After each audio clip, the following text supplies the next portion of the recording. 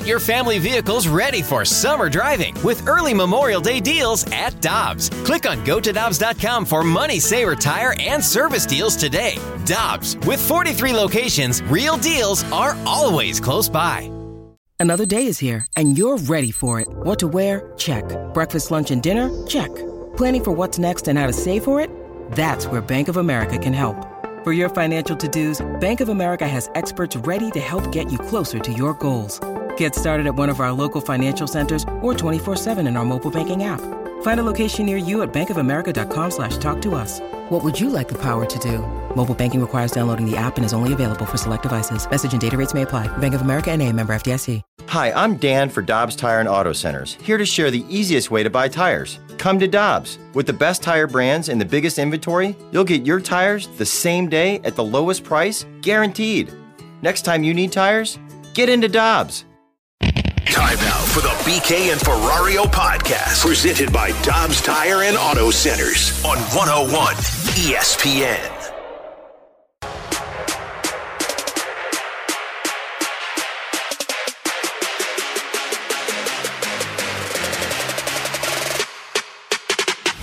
It'll be interesting. It'll be great to have all 6 guys back to kind of gel where their role is, where their minutes are. And I'm guessing that Kruger will obviously play more offensive minutes, but at the same time, he's produced and did a great job for us with Kruger out. So yesterday I said I think it's going to be Tyler Bozak that's going to return for the Blues today because obviously the Blues don't want to lose that 4th-round pick that they have valued so much that they could potentially end up losing if Logan Brown plays in one more game. Well, going to lose that bet with our friend Alex Ferrario. That's why he's the hockey guy. I'm not. With Alex Ferrario and Tanner Hendrickson, I'm Brandon Kiley. Blues back in action tonight in Boston against the Bruins, and it appears that Torrey Krug is indeed going to be in the lineup for your St. Louis Blues tonight. Alex, what's it mean for him? It means a lot for the Blues to get him back and know that you're maybe a game away from being back to full strength with your roster. If Bozak doesn't play tonight, I would imagine he'll probably try and get back in against Buffalo. But, I mean, you've played 1.5 games with Torrey Krug and Nick Leddy on the ice. So you haven't even been able to see those two play together in your top 4. And the whole reason you went out to get Nick Leddy was because he played like Torrey Krug. He was able to get the pucks out of the zone. He was a power play guy for you. He created offense, and he's done all of that. But now you're putting Torrey Krug back into the system in this one tonight. And frankly, I'm really interested to see how they do, because I don't think this benefits the defense as much as I think this benefits the offense getting Torrey Krug back, because you got another guy in the lineup who's really good at getting the pucks out of the zone. And however they're going to mix and match these pairings, whether they keep Leddy and Falk together and they put Krug with Parayko, or they go back to Old Faithful and put Krug and Falk and put Leddy with Parayko. But regardless, 4 guys who are going to be playing close to 20 minutes tonight are going to be very good at getting the puck out of their zone. And I think that's critical for this offense. Yeah, and we've talked all along about how this team no longer has a defensive identity. And Torrey Krug is part of this transformation. And I think tonight, for the first time, really, because now Nick Leddy's actually been acclimated to the Blue system. Right. We're to see what it looks like with both of them out there as defensemen for the Blues. And, man, I was listening to the morning show earlier today, and we both had the same take yesterday, but they asked Darren Pang, hey, can the Blues win the Stanley Cup? And he said, why not? Why can't they? And we looked through some of the numbers earlier today, and we talked about this yesterday with their 5-on-5 goal production, and so you have a decent idea of it. And the Blues right now are 4th in goals scored per game. They're at 3.65 goals per game. Calgary's at 3.5. Edmonton, who has all of this star power, is at 3.4. The Tampa Bay Lightning, who everybody came into the year saying there's no way anybody beats them, 3.3 goals per game on average. The Pittsburgh Penguins, 3.2. Vegas Golden Knights, 3.1. The team you're playing tonight in Boston, 3.1. The Blues are one of the best goal-scoring teams in the league this year. And oh, by the way, you flip it around, do you know they're 10th right now in goals allowed per game? If you had given some of the analysis of the team this year, if you had told me 72 games into the season, the Blues are going to be top 10 in both goals for and goals against, I would think the conversation around the Blues would be vastly different from what it actually is right now here in St. Louis. And so you look at kind of projecting this thing forward, especially tonight with them taking on the Bruins. Why not the Blues, man? Why not? Seriously, you look at the path that they're going to have to take. It's going to be a gauntlet. It's going to be unbelievably difficult to be able to come out of the West. But that's also the case for Colorado. It's also the case for Calgary, or if you like Vegas, as they're kind of going through this little stretch right now. Everybody has the same path. And yeah, it's going to be tough.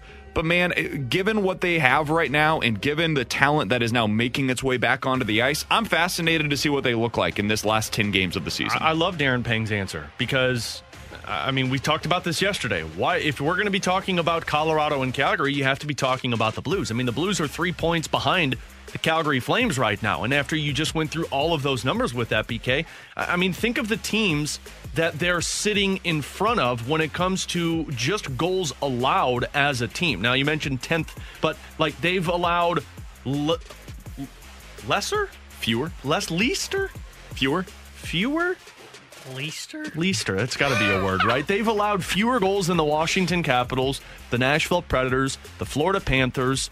I mean, these are all teams that people look at and you say, Minnesota, Edmonton, like they've scored more goals than Minnesota, Calgary, Edmonton, Carolina, Pittsburgh, Tampa, Washington.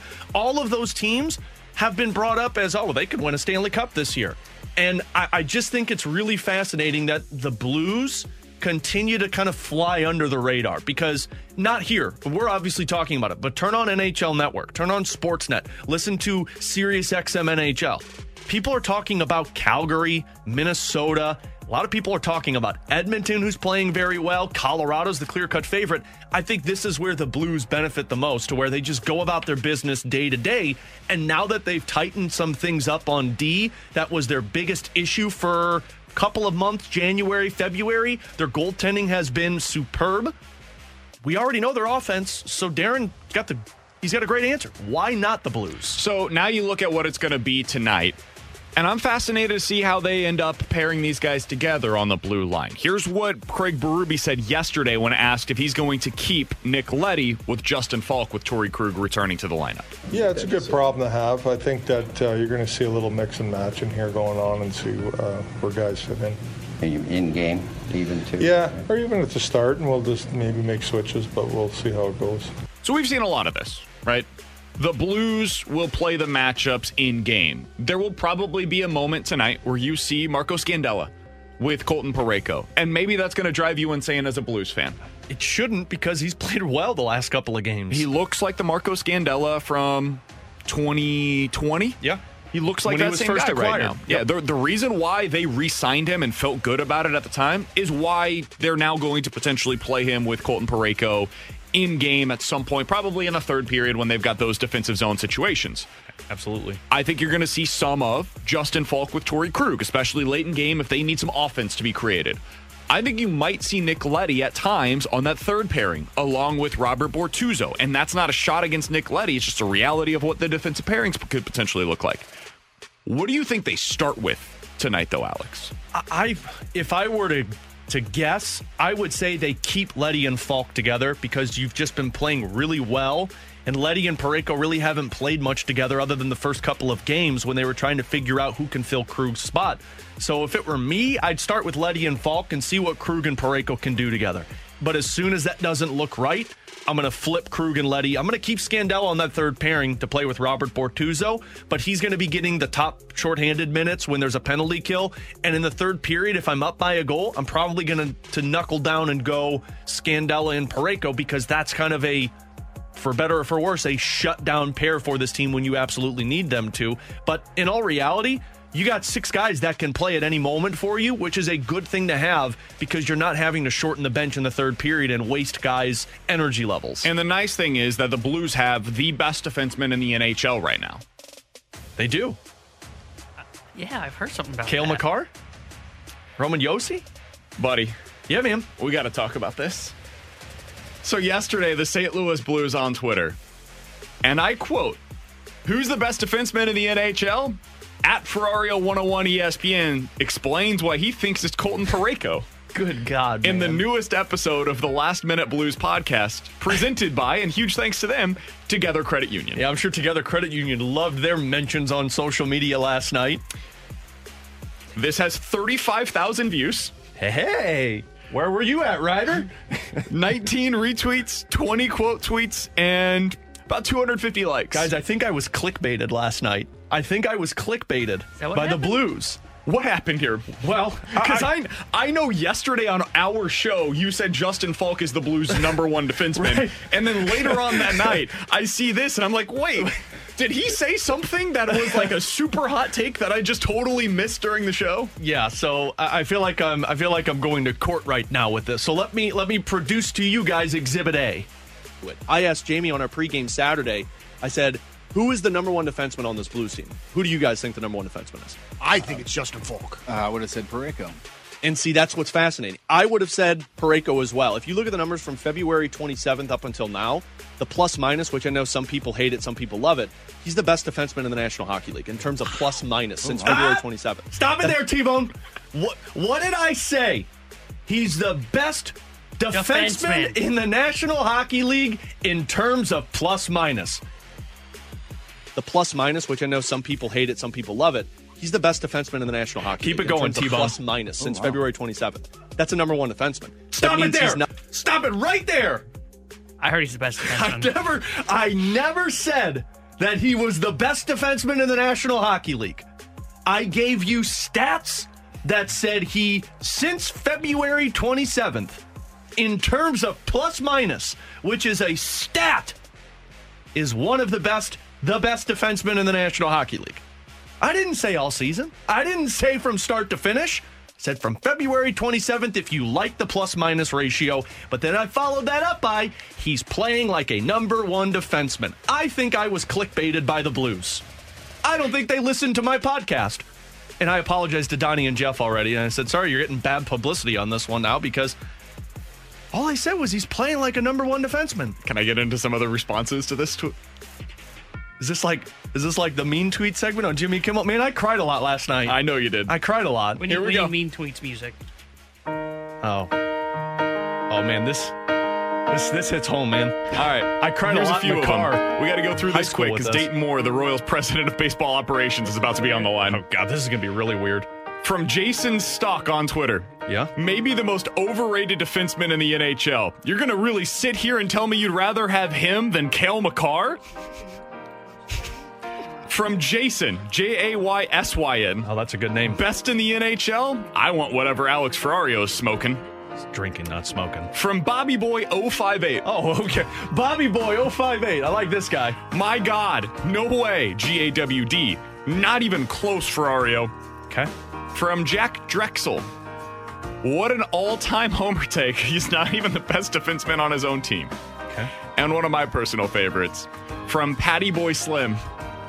I like that one. Are you even watching the games, Ferrario? My God. Alex Ferrario had a bad day. Dayton Moore, the Royals president of baseball operations and 2015 World Series champion. Very happy to have him. He joins us next here on 101 ESPN. We're right back to the BK and Ferrario podcast, presented by Dobbs Tire and Auto Centers on 101 ESPN.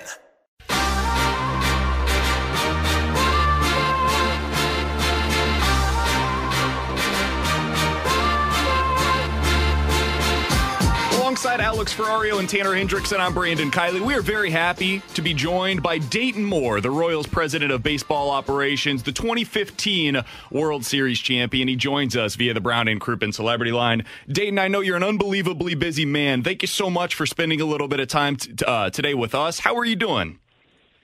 Great. Well, thanks for having me. Absolutely. We're thrilled to have you. So I want to go back in the Wayback Machine, if you don't mind, because in this series against the Cardinals, it's expected at least that tomorrow you're going to be going up against Adam Wainwright. And you were a part of the Braves organization, if I'm not mistaken, back when Waino was an amateur and he was being scouted and then ultimately drafted by the Braves. What do you remember about the young Adam Wainwright that you potentially scouted early on? Well, he hasn't changed, I can tell you that.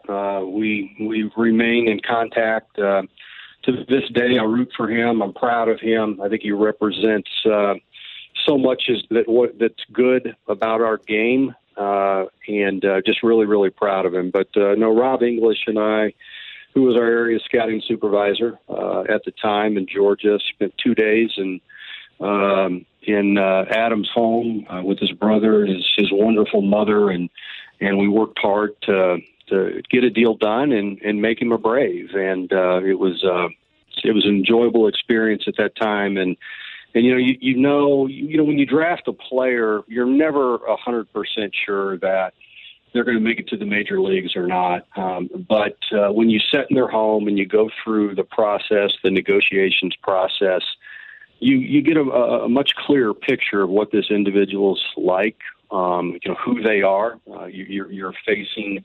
difference of opinion at times for the very first time. And we knew sitting in that home and coming out of that negotiations that this guy's character, his strength, his determination, his personality was even better than we thought. And we had such a great comfort level that he was going to go on and be a major leaguer. You can't predict the type of career that he's had. In my mind, he's a Hall of Famer. And but above that, he's a Hall of Fame dad. He's a Hall of Fame husband. I mean, I can't say enough about Adam Wainwright. Dayton, since we're on the topic of scouting, another Cardinal, Albert Pujols. I'm sure you were a part of the organization during that time scouting Albert Pujols. What do you remember about those years leading up to it? Because obviously so many people missed out. It was 13th round, I believe he was taken in. I actually saw Albert Pujols. We were there I was with the Braves, obviously. We were there to see a pitcher. I can't remember who it was, and I can't remember what the matchup was, but they had several guys on that team, that Maplewoods team, that big, strong, kind of power hitting type guys, and I remember him. He had some raw power there. He wasn't very athletic. He wasn't a top pick really at the time, but. Yeah, that's where it goes back to, your area scouting supervisors, knowing the makeup of the player, the determination of the player. And so what we know now about Albert Pujols, he was a can't-miss type talent when it comes to the mind, the determination, the toughness and the grit that it takes to become a major league player, and he's earned that. Another guy who's obviously, in my mind, a first ballot Hall of Fame guy, and again, just a really good person as well. Dayton Moore is our guest, the Royals president of baseball operations. He's joining us here on BK and Ferrario. Dayton, I know how much you love baseball, and so I have to imagine when you saw that Albert Pujols was going to be returning to St. Louis, just as a pure baseball fan, taking away anything that you have to do with the Royals or being in a front office, that had to be a pretty cool baseball story for you. What was your reaction when you first saw that news?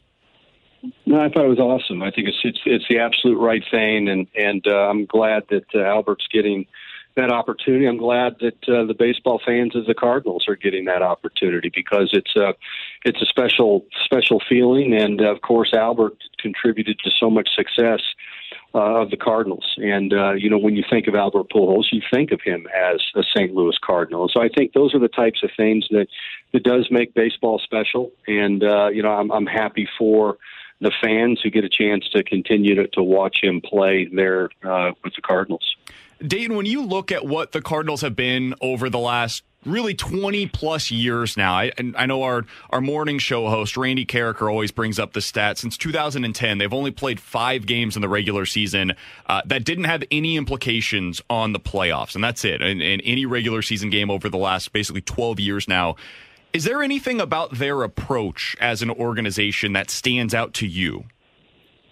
Well, I think they've got great tradition. The expectations there are so high, and they should be everywhere. And but I just think the tradition is so awesome, and you've got to credit the steadiness and the consistency of ownership to allow their organization to draft well, sign well, develop well, and then when they transition players to the major leagues, they've always had veteran type players there with strong credibility who have accomplished a lot of really impactful things in the game to help bring young players along, and they've had the ability to go out and make moves, whether they get Goldschmidt or Arenado and things of that nature. And you've got to have a farm system to do that. And then you also have to have, an ownership that is willing to take on salary and so forth. Of course, markets are different around our league, as we all know. But I really got to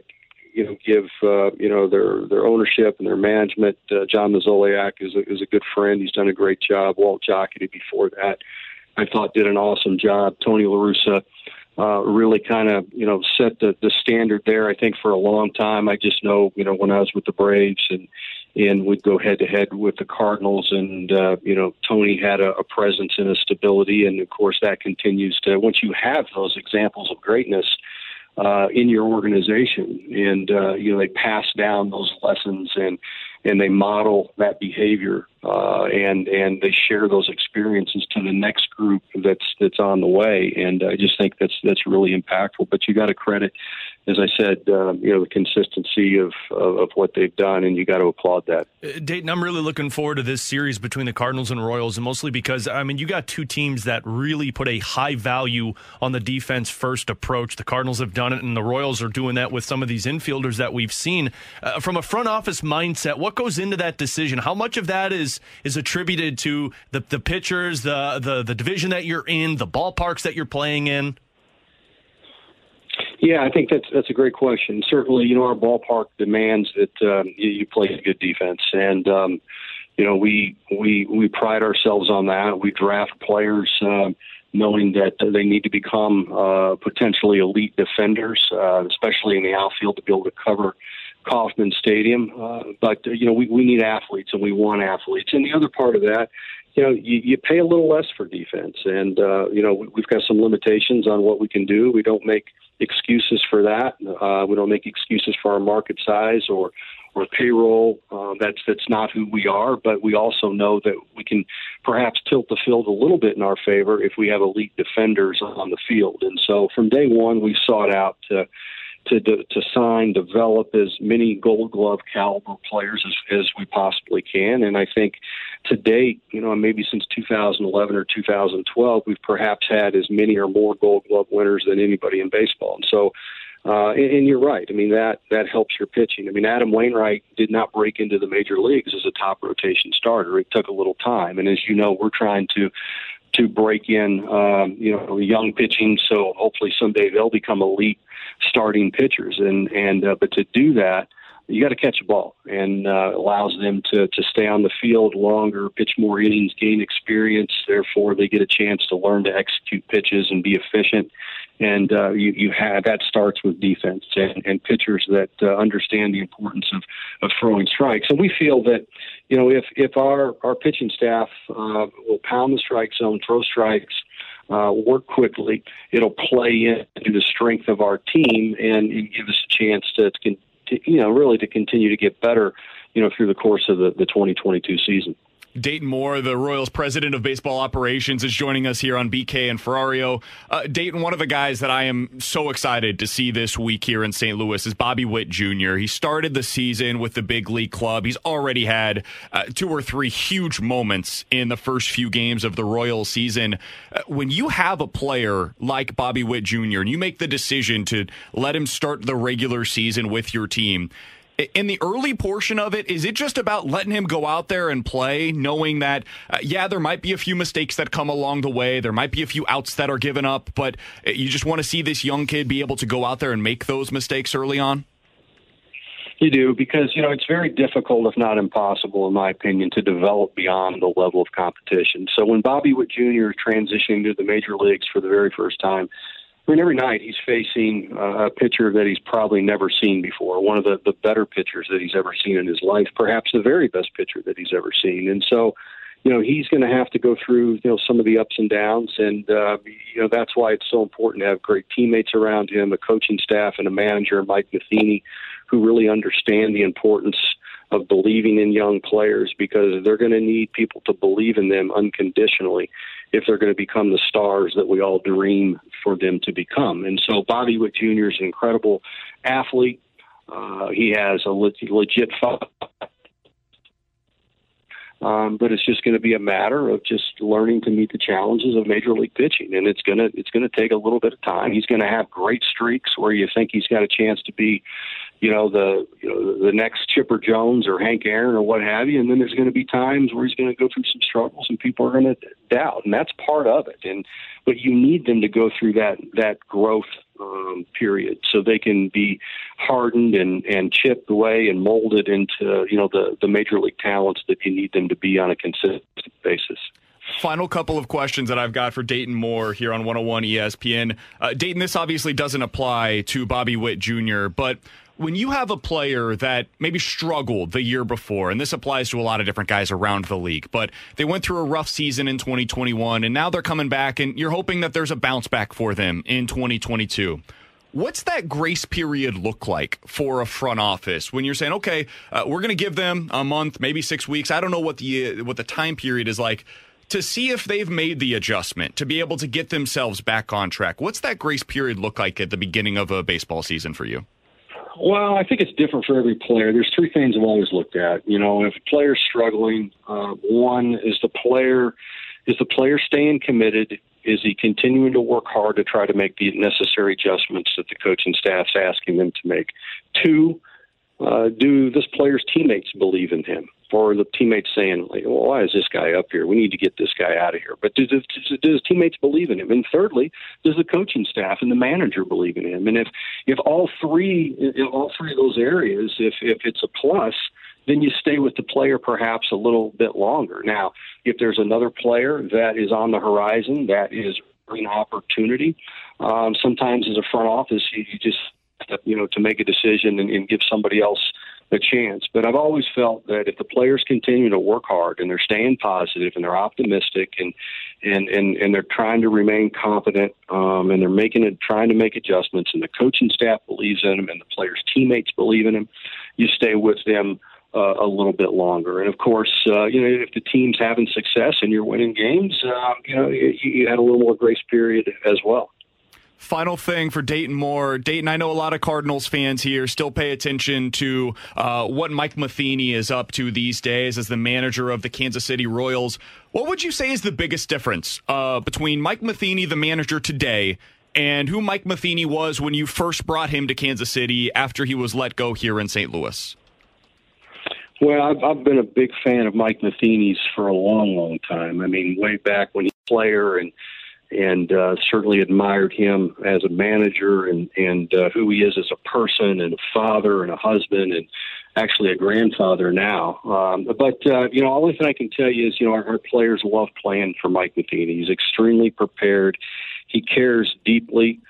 He's a terrific competitor, one of the best competitors that I've been around. And I can tell you right now, we wake up every single day as a baseball operations department wanting to do our absolute best, yes, for our fans and our ownership and our players, but also for Mike Matheny. And that's we have so much respect for him. And when he came in here as a special assistant, he got to know so many people in our organization, our scouting director, our director of player development, all of our front office, all of our minor league coaches and scouts and everybody to a man just really admires him, and we want to win for him.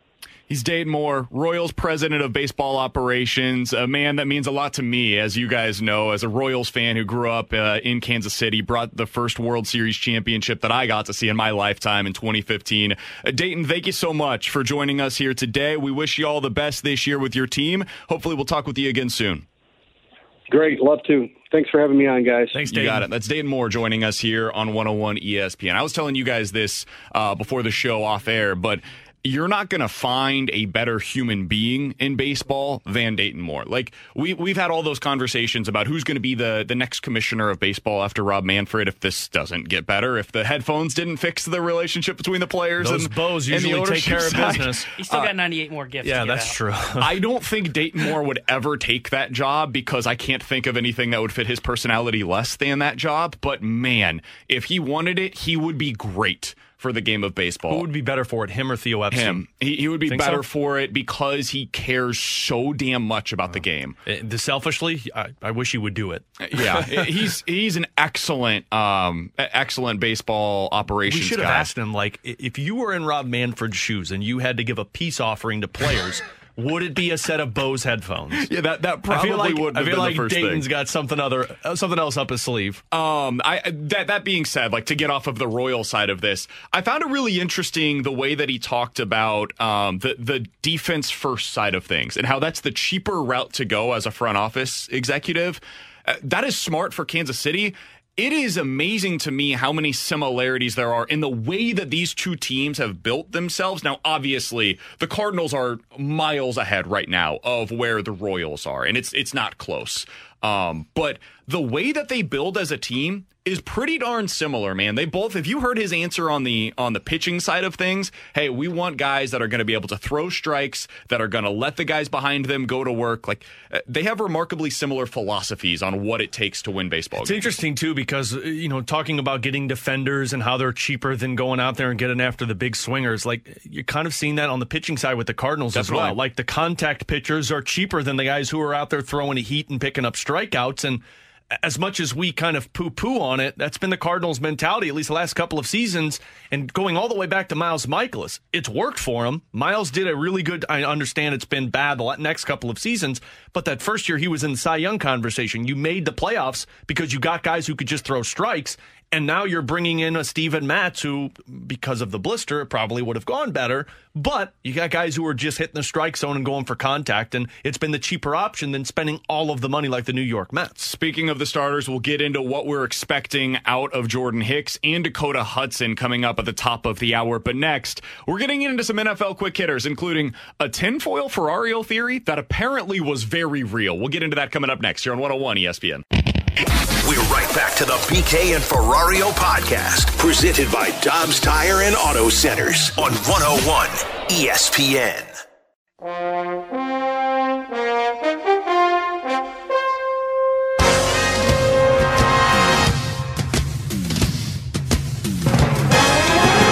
65780 is the Air Comfort Service tax line. We'll get into some questions and answers here in about 10 minutes or so, but let's dive into some NFL quick hitters, Alex. So we are now almost 2 weeks away from the NFL draft, and of course that means it's quarterback season, baby. It is time to start talking about which quarterbacks are going to go in the first round. There are 3 or 4 that are at least being rumored to be possibilities in the first. There was a tweet yesterday from a gentleman by the name of Ben Baldwin. He writes over at The Athletic. Said if you have a second-round grade on a quarterback, you are basically saying there is no chance of him amounting to anything in the NFL. Here were the guys that went in the second round of the draft over the last decade, Alex. Kyle Trask, Jalen Hurts, Drew Lock, Deshaun Kaiser, Christian Hackenberg. There was a 2-year stretch, or a 1-year stretch, really. These guys both went in the same draft where it went well. Derek Carr, Jimmy Garoppolo for the Raiders and the Patriots at the time. Geno Smith and Brock Osweiler. End of list of quarterbacks taken in the second round over the last decade. Good God, that was like finding 2 pearls in a pile of just... And even those guys, like Derek Carr, maybe I would put into a separate category because he's a legitimate franchise quarterback. Are we not going to even acknowledge his... Okay. Powering right through. Jimmy Garoppolo...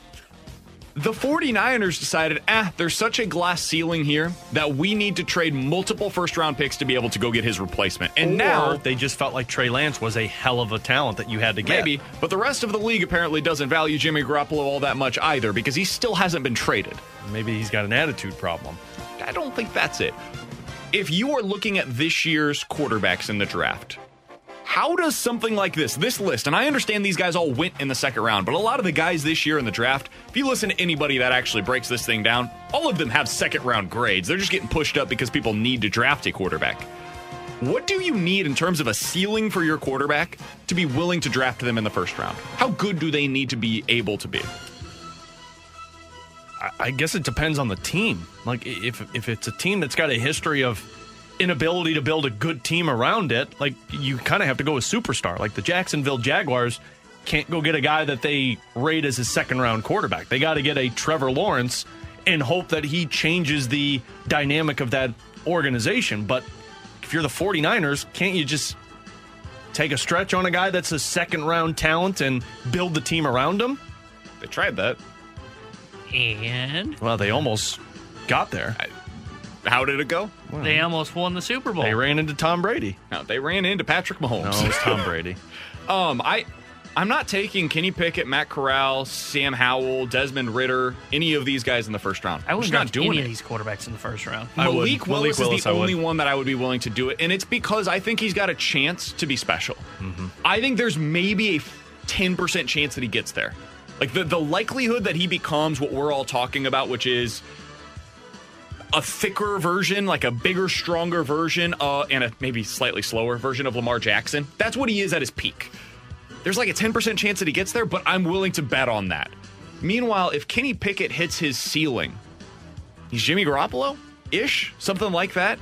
If a guy like Desmond Ridder hits his ceiling, he's like the 16th best quarterback in the league, and I'm looking to replace him. But if you right tell me after you that could rookie get a deal. Derek Carr, you'd do that, wouldn't you? Like if Kenny Pickett is a Derek That's Carr, where it gets interesting. Like maybe Derek Carr's the ceiling there.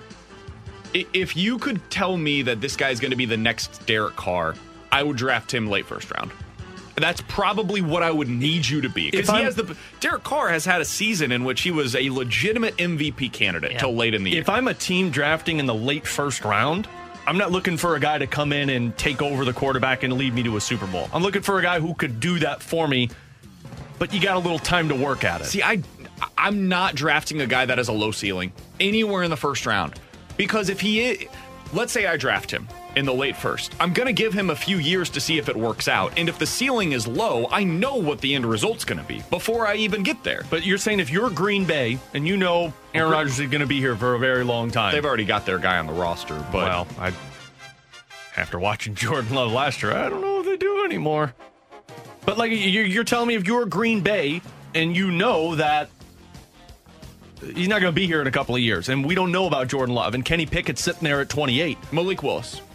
I don't know if Malik Willis gets that low. He probably won't, but that's what I'm saying. Like, he's the only guy that I would be interested in drafting there. Yeah. Because these guys that have this low ceiling, I know what I'm going to do 4 years from now. I'm going to be looking to move on from them. It's the same thing that happened with Baker Mayfield in Cleveland. He didn't have a very high ceiling. Now, if I'm one of these teams, I would rather have Baker Mayfield. I would trade a second, third round pick for him before I would take any of these quarterbacks in this year's draft. Because their best case scenario is basically becoming what Baker Mayfield is right now. And I just, if you're one of these teams, we saw it with the Rams, right? You have a low ceiling quarterback in Jared Goff. He can be fine, but the best case scenario for him was being like the 12th to 15th best guy in the league. What'd they do? They went out and found somebody that can be the 5th best quarterback in the league. What do the 49ers do? They had the 12th best quarterback in the league. They knew that wasn't going to be good enough, especially in today's game where you've got all of these superstars that are coming up right now. We've got to go find a guy that has that kind of ability. And it's the same thing in the AFC right now. If you're one of these teams, like the Patriots, for example, I think the ceiling for a guy like Mac Jones is the 15th best quarterback in the league. I don't think you can win anything meaningful with that guy when you have Josh Allen and all of these other superstar quarterbacks in your same league. I think you got to have something better. You know how you avoid this disappointment? You draft Trade all your draft picks for Jordan Davis. Oh. Jordan Davis update, boys. 13th on the most recent mock draft. Where's that to? He's a Houston Texan, and I hate that. Oh, are you excited to be a Texans fan? I can't. I'm really hoping that they don't. You seem like a Davis Mills type fan. See, here's the problem, though. If he's in that spot, if he goes at 12, Minnesota's taking him, and I really can't root for that awful team with Kirk Cousins. So I'm hoping maybe Baltimore gets him, or maybe he slots down to 17th to the Chargers.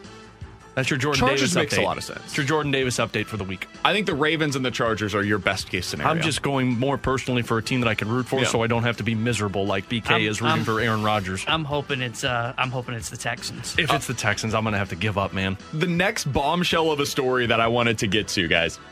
Did you see this? Ben Valin of the Boston Globe is reporting that Tom Brady would have gotten a, quote, position high in the Miami Dolphins front office, similar to the Derek Jeter job previously held within the Miami Marlins. Yeah, that worked out well. And he was planning to go down there and potentially play for the Dolphins for a year or two. He would have paired with Sean Payton, who was going to take that job out in Miami as well to be their new head coach. And then the Brian Flores lawsuit hit.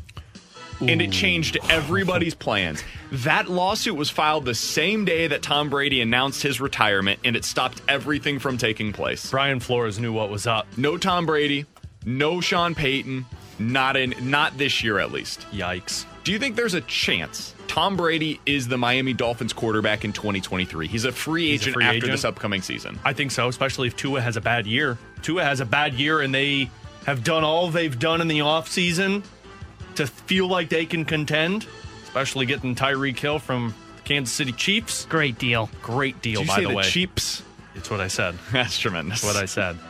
I think Tom Brady goes there. One last shot. I mean, obviously the guy's not retiring anytime soon. Gisele's told him, keep on playing, big boy. So, yeah, I could see that happening next year. I think I could see it happening, too. And honestly, it's not even based on whatever the heck Tua does. It's more based on what Tom looks like. I was about to say, I don't think it matters what Tua does But this year. Tua would win Unless an he's a MVP, stud. and they would would go, Sean let's Payton go there? Tom Brady. Oh, yeah. Like, could he go there after what just happened in the offseason? That's where I think it does depend. I think it depends on what McDaniel does this year. What as if their Bruce head coach. Arians goes there in the offseason? Oh, Tom's like, yeah, I ain't going there. Yeah, no chance that he ends up going there if Bruce Arians is there. I think if McDaniel does a really good job this year and the players really like him and he there's a uses tie-in with Brady there with McDaniels, right? another McDaniel. Oh, that was okay. Josh McDaniels. Oh, this is I'm Mike. sorry. This is my guy. This is the BK. The one that I love. This is the guy who looks and sounds like BK. Correct. If he does well this season and he uses Tyreek Hill the way that he used Deebo Samuel out in San Francisco, and it looks like the prototype, I could see them keeping him and then Tom Brady saying, I think I want to be a part of this. That offense has playmakers all over, man. It looks a lot like the situation that he inherited early on in Tampa Bay. They'd look great with Jordan Davis on the defensive line. I'm curious, how is Miami getting Tom, though, in this other scenario? Because just remember, give him money in the offseason. I don't think Tampa was going to trade him. No, but he's a free agent after this year. No, I'm not talking about this year. I'm talking about scenario. this past offseason. Because remember, I'm guessing he retires for a year, takes a job in the front office, and then is their quarterback next year. what a weird transition that's my that assumption would have as to been. what that would I happen. guarantee Tom Brady had pictures of Brett Favre up on his wall when he was growing up. Oh, for sure. That is a loaded statement. Coming up in 15 minutes, how are we judging the Cardinal starters in the first month of the season? But next, questions and answers. 65780 is the Air Comfort Service text line here on 101 ESPN. We're right back to the BK and Ferrario podcast, presented by Dobbs Tire and Auto Centers on 101 ESPN. You've got questions. We may have the answers. Maybe? Text now to 65780. It's BK and Ferrario's questions and answers on 101 ESPN. 65780 is the Air Comfort Service text line for questions and answers. Let's start out with this one. Hey, guys, if you were putting together a Mount Rushmore for the Blues, and it had to consist of two former players, or current players, I guess you could go with, an executive/owner, and a coach, who would you put on to their Mount Rushmore? I'll start this one off, guys. Players are pretty simple. Colton Parayko and Logan Brown. He's the best defenseman in the National Hockey League. Amen. I hate you, Tanner. I hate you, Tanner. I guess the Blues Twitter account was right. You did say that. Yeah, you did say it. In all seriousness, who would you have on there? Well, Brett Hull obviously goes on there. Yeah. Doug Armstrong goes on there without any question in terms of the executive. The tough part... You wouldn't consider Mike Keenan? All right, now who's spitting hot takes on the radio? All right, I wish I had a sound clip of something for him on that. There's a BK buildup. No, I think the question, like for the coach, Joel Quenneville is the one that comes to mind because he's the all-time wins leader. And him and Scotty Bowman, I think. No, but Quenneville's got more wins than Bowman with the Blues. But he doesn't have the Stanley Cup. Craig Berube has got the Stanley Cup. And I think by the end of Craig Berube's tenure in St. Louis, he'll have the most wins as a head coach for the Blues. So I think he's going to go on there. The tough part's the other player because they've had so many great players that you can choose from. I mean, whether you want to go with Bernie Federko, Al McInnes, Chris Pronger, Bobby Plager. I mean, that's the one for me that comes to mind because the Blues aren't the Blues without a Bobby Plager and his brother Barclay Plager. So the second player would be a really tough call. You know what's funny? If Petro stayed here, he would have a chance to be that guy. I agree 100% with you. Which is kind of wild to think about. Like if you're looking at who would have been that, because the number one is clearly Hully. Yeah. If you're looking at who's that second player, I think it really had the chance to be Petro. If Vladdy stays and then re-signs and finishes his career as a St. Louis Blue, I think his name goes to the top of that list. Is there any chance that he passes Federko, though, for Blues fans? I don't think so. I don't think so either. I think it'd be really tough for him. I don't know where He ranks in all of those. So games played, he's not going to be able to get the games played at 927. Goals, I mean, he's not catching Brett Hall, but he might be able to catch Bernie Federko if he stays here long term. It's 110 more. Yeah, but you figure he's what, 31? I mean, that's 32? That's 4 seasons of 30-plus goal production. Just depends on if he stays healthy or not. And then the assists, I mean, it's not going to be easy to catch Bernie Federko, nor will the point. Or no, I'm sorry, the point, points are not going to be easy. You got 500 points. So, I mean, you could be talking about a guy who is right there with him. I think Bernie's the second player. I think it has to be Bernie because he's the Hall of Famer.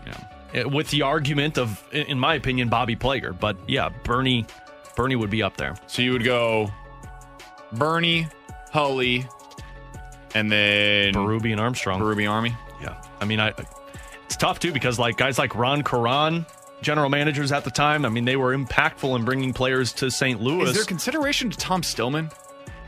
I guess it depends on where you're going with executive. Yeah, when I think executive, I'm thinking general manager. But both. It can include, this text at least, they said include the ownership and then I think it's tied together. I think it's Tom Stillman and Doug Armstrong. But you only get one. Can't do like a two-headed Mount Rushmore. And I mean, hear me out here. Like Tom Stillman, that'd be a great Mount Rushmore to have 2 heads on one.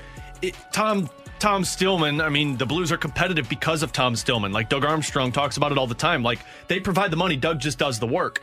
But how many times have we seen teams owned by somebody that have all of the finances to throw at it, but you have a bad general manager who can't make the moves? And that's where I think you have to go to Doug Armstrong with it. That's exactly why I would go with Doug Armstrong, because I'm glad to see that Tom Stillman's able to give them the money to go out and do the expenses. But we've seen bad general managers do that before, and they just can't build a good team with it. So that's why I would say Army, and then I would agree with this. Berube probably is the head coach, and then Holy and Federko on there as well. Yeah, I think that's the way I would go as well. 65780 is the Air Comfort Service text line for questions and answers. We'll get to a couple more of these before we get out of here. From the 314, guys, what does next year's quarterback class look like in the NFL draft? Is it that difficult for a team like the Panthers, for example, to just draft a different need and then wait for a quarterback next year? Next year's class could be really good. So who's going to be in that? JT Daniels? CJ Stroud from Ohio State's going to be in next year's class. Bryce Young, I believe, will be eligible after next year from Alabama as well. There's a few guys that are at least viewed right now, and this can always change, of course, for next year's class. That could be interesting. I would pass if I'm the Panthers this year, unless they're able to get what's his face, Malik Willis. Yeah, he's the only one that I would take up there. I saw a mock draft today that had Malik Willis going number 2 to Detroit. It's like, ooh, damn, that's high. It is. I don't know if he's that good. He's probably better than Goff still. Well, that's not what I meant. I don't know if he's worth a second round or second overall pick. I don't think he is. I don't think any of these quarterbacks, honestly, if you give me my heart of hearts, I don't think any of them are worthy of going in the first round. Yeah. But this is how it goes. If you want one, you've got to take them early. And so if I'm the Panthers, just as that example, they have so little draft capital this year. I would trade down and just try to accumulate assets and then fill up other positions, and then next year have a good situation for that quarterback to come into. I would trade for Baker Mayfield if I'm them. That would be my plan. I'd trade for Jimmy G. Sam Darnold. I would probably take Mayfield. He probably fits better in what I would call a college system under Matt Rule. So I would probably say the Mayfield one makes a little bit more sense. But see, I don't know if they're going to draft a quarterback because I don't know if Matt Rule's going to be there long term. I'm wondering if they're waiting for the right quarterback and the right head coach to become available, whoever that is. They're going to give him the opportunity. You can go win with Sam Darnold. You did it early on last year, and then they'll fire him, and then they'll go get their quarterback. Panthers could spend their pick on Jordan Davis. That is certainly something that they could do. Coming up in about 15 minutes or so. What the hell does that mean, man? We're talking to Jeremy Rutherford, Blues insider for The Athletic. But next, how are we judging the Cardinals starters over the first month of the season? It was a rough go over the weekend for both Steven Matz and Miles Mikolas. Is that similar in terms of length, though, to what we should expect from these guys over the next month or so? It might be. We'll talk about it next year on 101 ESPN. We're right back to the BK and Ferrario podcast, presented by Dobbs Tire and Auto Centers on 101 ESPN.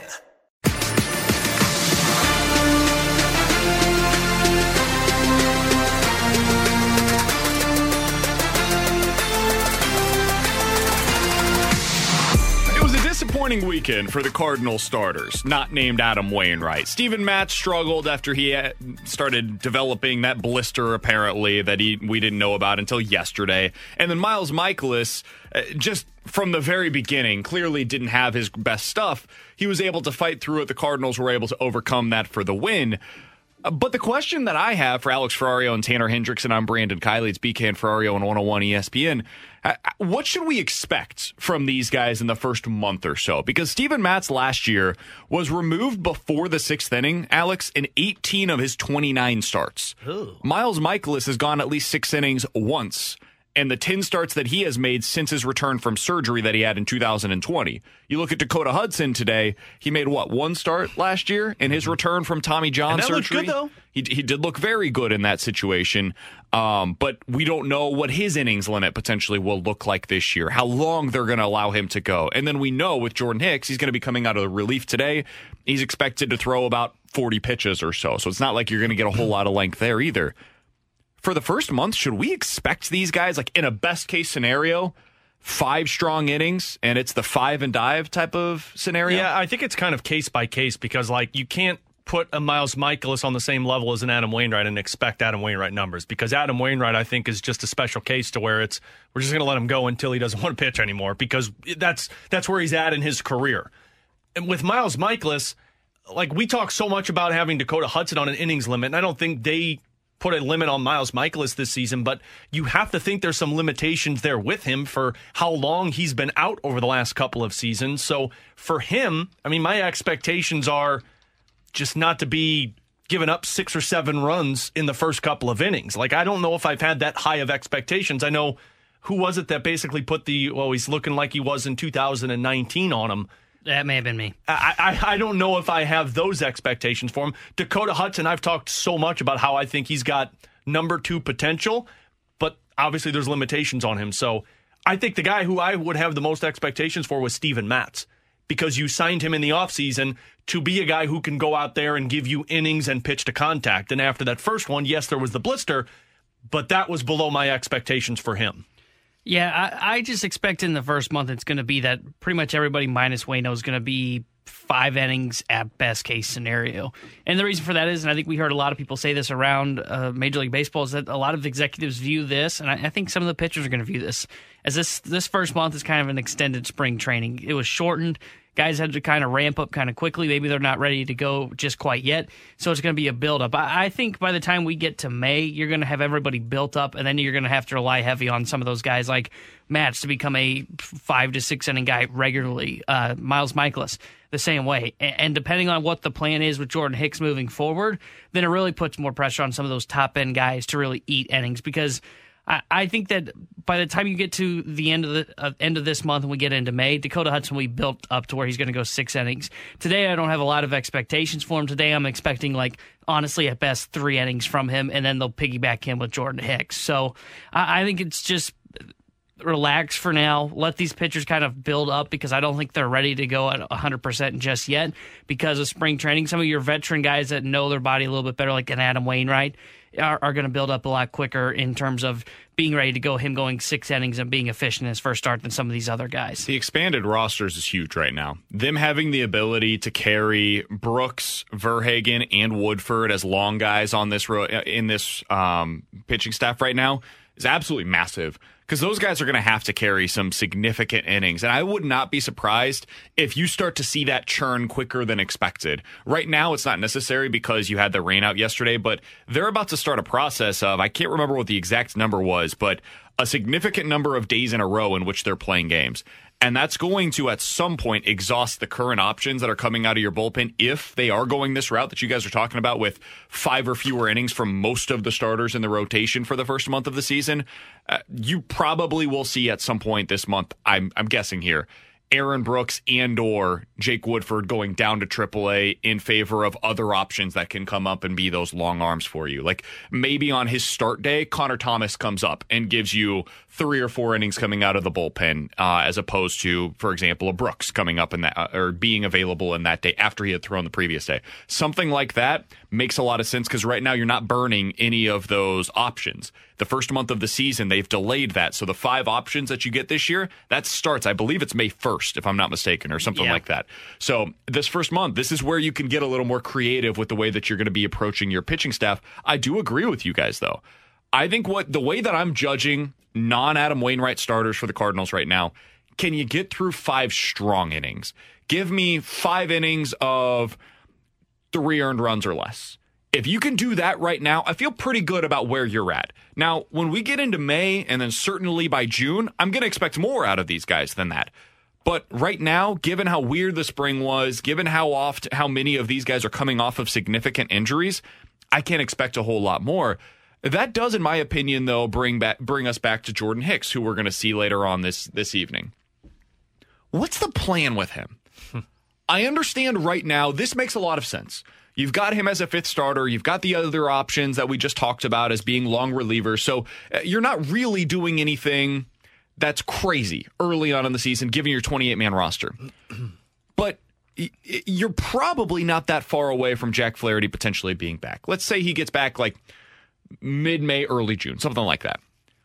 Okay, well, he's going to enter the rotation. He'll take one of those spots. And I would think at that point in time, the guy that's most likely to leave the rotation is Jordan Hicks.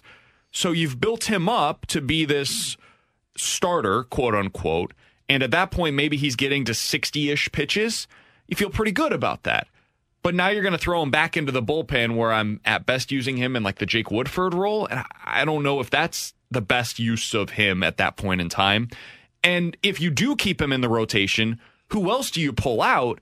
And then long term, if you view him as a starter, well, what's that mean for Liberator? What's that mean for Oviedo? What's that mean for McGreevy and Thomas and potential free? Like, I'm just very curious what the plan is longer term than just this month with Jordan Hicks. Can I use the phrase, it all works itself out? You can, because that's probably what they would tell you. Because that's usually what John Mozeliak would probably tell us. But, I mean, I'm curious by this as well, because in my opinion, some people will say, well, take Dakota Hudson out, make him a bullpen guy.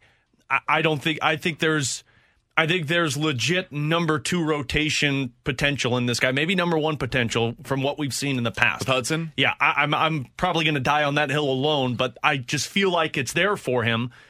I'm not coming up there with you. No, that's fine. That's fine. I could be up there myself. I'll like come up halfway. I've already created a hill for Colton Parayko, so I guess I'll stay on this Dakota Hudson one as well. I don't have the soundbite on that one.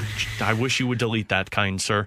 I think it comes down to longer-term potential with him and I don't know how you get there, because if you put him in the bullpen, I feel like that takes a step backwards. But next season, you would imagine Adam Wainwright's probably going to call it a career, so that opens up a spot. For Liberator, we thought. But is Liberator going to be ready? Like, there's the internal competition. Sure. Johan Oviedo seems like he would be ready before Matthew Liberator, but we don't know if that to be the case. And then you got Jake Woodford in this conversation, and then Connor Thomas is the guy that T-Bone's been talking about. McGreevy won't be that far away at that point either, I feel like McGreevy's like 3 or 4 years away, though. He was a college pitcher, so he should be up within the next couple of years.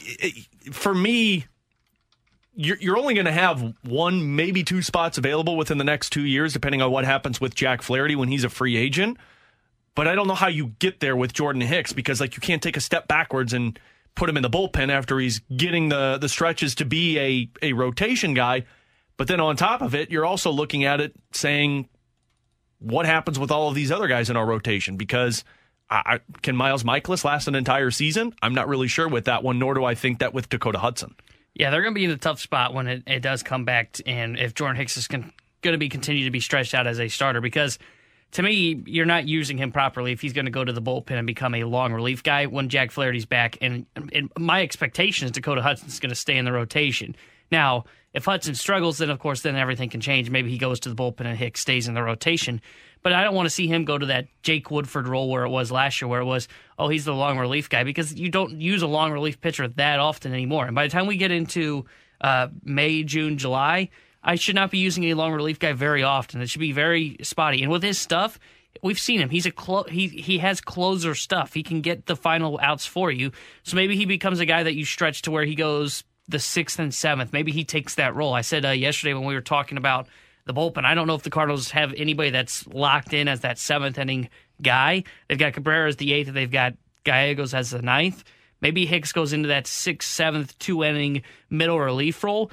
but then I don't know if you continue to keep him stretched out and he becomes a spot 6 starter for you. I'll find it very interesting to see what the Cardinals' plan is for him once Jack Flaherty is back. And I think the way that they set things up because of that rain delay, of them not keeping Jordan Hicks on that schedule so that Adam Wainwright pitches tomorrow, tells you all you need to know. And there's not going to be a 6-man rotation. Oh, no chance. 65780 is the Air Comfort Service text line. We'll get out on this from the 314. Guys, it's crazy how we're sitting in the moment complaining about not having enough starting pitching, but we always think a few months, will we have too much starting pitching? I don't think you have too much starting pitching. It's just one specific guy that there are so many questions about injuries with Jordan Hicks, and that's at least a significant piece as to why they're even having this experiment to begin with. I was reading Derek Gould's chat yesterday, and he said that the Cardinals previously were thinking about, hey, if he goes 2 innings, he's got to be off for 2 days then. If he goes 3 innings, it's going to be off for 3 days.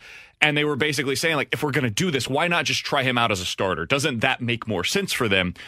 Clearly, they view the answer as being yes. Now, if you do put him back into the bullpen when rosters do shrink again, you're back down to 26, and you've limited yourself by having him out there, and he's potentially going to be scratched for the next couple of days after he goes because you just want to keep him healthy through 162, it does limit some of that flexibility that you have at the back end of your pen in particular. Having him on your team is a good thing, and you figure it out, and that's the obvious answer. You said, is it okay to just say this will work itself out? And the answer is yes, and that's what's going to happen. I'm just really curious what this is going to look like a month from now. So I just, as we're starting to see tonight, the beginning of this project, I'm fascinated to see the end game. I think it's one of the more interesting storylines of the Cardinals in the early portion of the season. What does Jordan Hicks' role look like a month from now when they do have him stretched out a bit and they do potentially have these guys coming back from injury? With Alex Ferrario and Tanner Hendrickson, I'm Brandon Kiley. About 10 minutes from now, we're going to discuss a question that Randy Carricker asked to Tim Kirkshin earlier today. I want to get your thoughts on that. We'll do that coming up at 12:30. Jeremy Rutherford joining us next here on 101 ESPN. We're right back to the BK and Ferrario podcast, presented by Dobbs Tire and Auto Centers on 101 ESPN. It's time for the Rutherford Report on 101 ESPN. Anything you folks want to know about the fascinating world of pro hockey, here we go. Alongside Alex Ferrario and Tanner Hendrickson, I'm Brandon Kiley. Very happy to go out to the Brown and Crouppen Celebrity Line, as we do each and every Tuesday here on the show, to be joined by Jeremy Rutherford, the Blues insider for The Athletic. He joins us here on BK and Ferrario. JR, we appreciate the time as always, man. How's Boston treating you? Pretty well. Great hotel here. The only thing is I can't believe I walked across the street to a place called Tavern Kitchen last night and no chowder. I thought every restaurant in the city had chowder, right? I was just going to ask you, JR, have you got some clam chowder yet? I was working on it. Maybe we'll have to find a place today, venture out after this interview. The one good thing I know is you can get clam chowder to go and then just bring it to the hockey game and eat it in the press box. There you go. Hey, are you trying to give pro tips to a guy who's done this before? Yeah, that's very true. Sorry about that, JR. JR's been doing this for 20 years. JR during Game 7 of the Stanley Cup Final was stacking those pockets filled with Ziploc bags. I know. That's the line I always get. Hey, get the chicken out of your pocket. That stuff, you can't take that stuff. Careful, JR. All right, JR, I want to ask you about the news going into tonight's game. It looks like we're going to be able to see Torey Krug back in action. Where are you expecting him to fit into the lineup, though? Yeah, so we'll see. I think he's definitely going to play. Craig Berube didn't commit to it. He said that, game time decision. But when Torey Krug was walking out of the locker room and headed to the bus, he said he was glad to be back. And Ryan O'Reilly and Robert Bortuzzo both spoke like he would be back tonight, too. So Craig Berube was asked, will he play with Colton Parayko? Will he play with Justin Falk, his regular partner? And he wouldn't commit to that either. Still saying game time decision. But you look at yesterday's practice, he took some rushes with Colton Parayko. I think there's a chance. I really do. Even though he's had a lot of chemistry with Justin Falk, I think they move Nick Leddy down with Justin Falk. And those guys, 5-on-5, have been pretty good together on the ice for 7 goals for and just 4 against. So we all know what kind of chemistry Krug and Falk had. It'll be interesting to see if they switch things up tonight if Krug is out there. Well, it would make sense to put Torey Krug with Colton Parayko, JR, because Parayko is probably the best defenseman in the National Hockey League right now. Yeah, you got burned, huh? I got clickbaited by the Blues, JR. I got clickbaited by them on this one. But in all seriousness, I didn't say he was the best one in the National Hockey League, but since February 25th, he's been playing like a number one defenseman, hasn't he?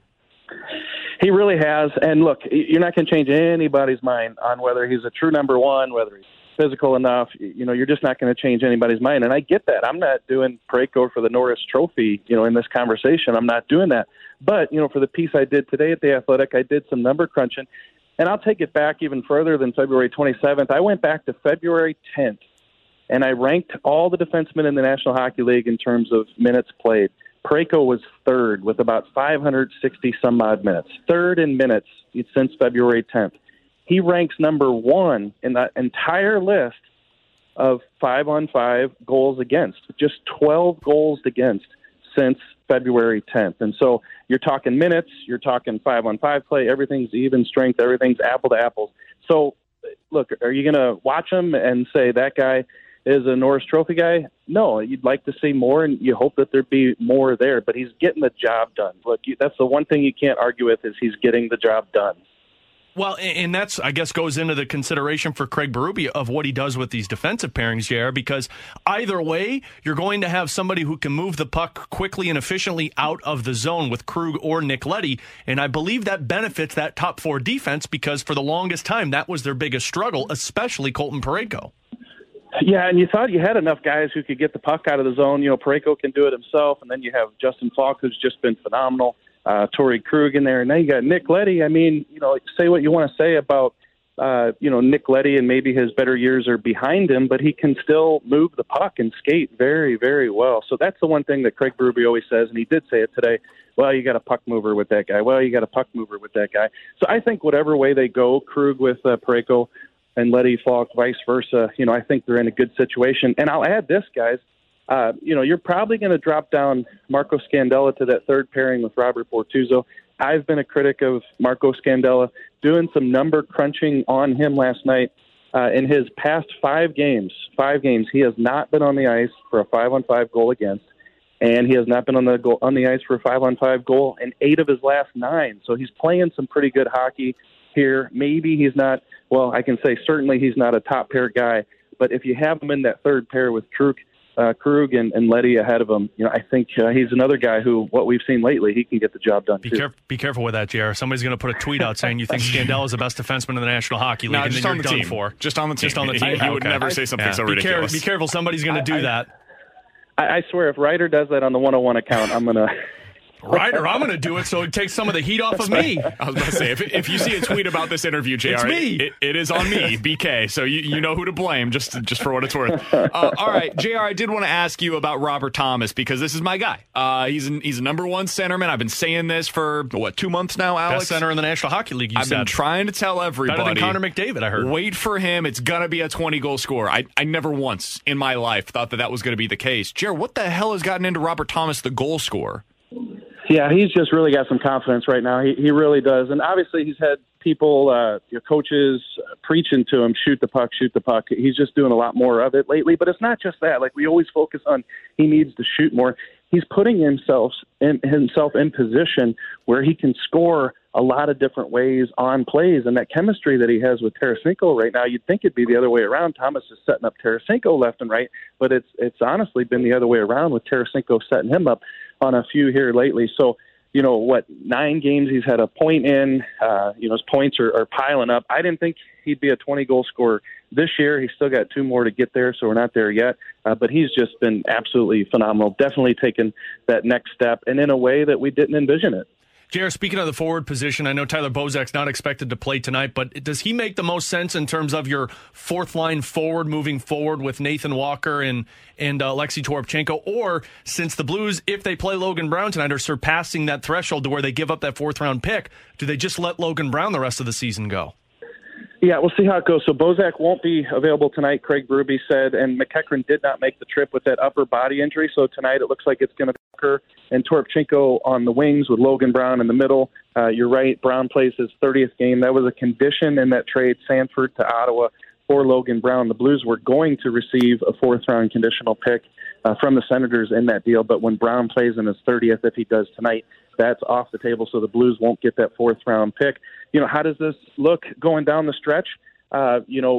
You could get Tyler Bozak back in a game or two, and perhaps he takes over for Brown in the middle. You could get McEachran back, who they really like.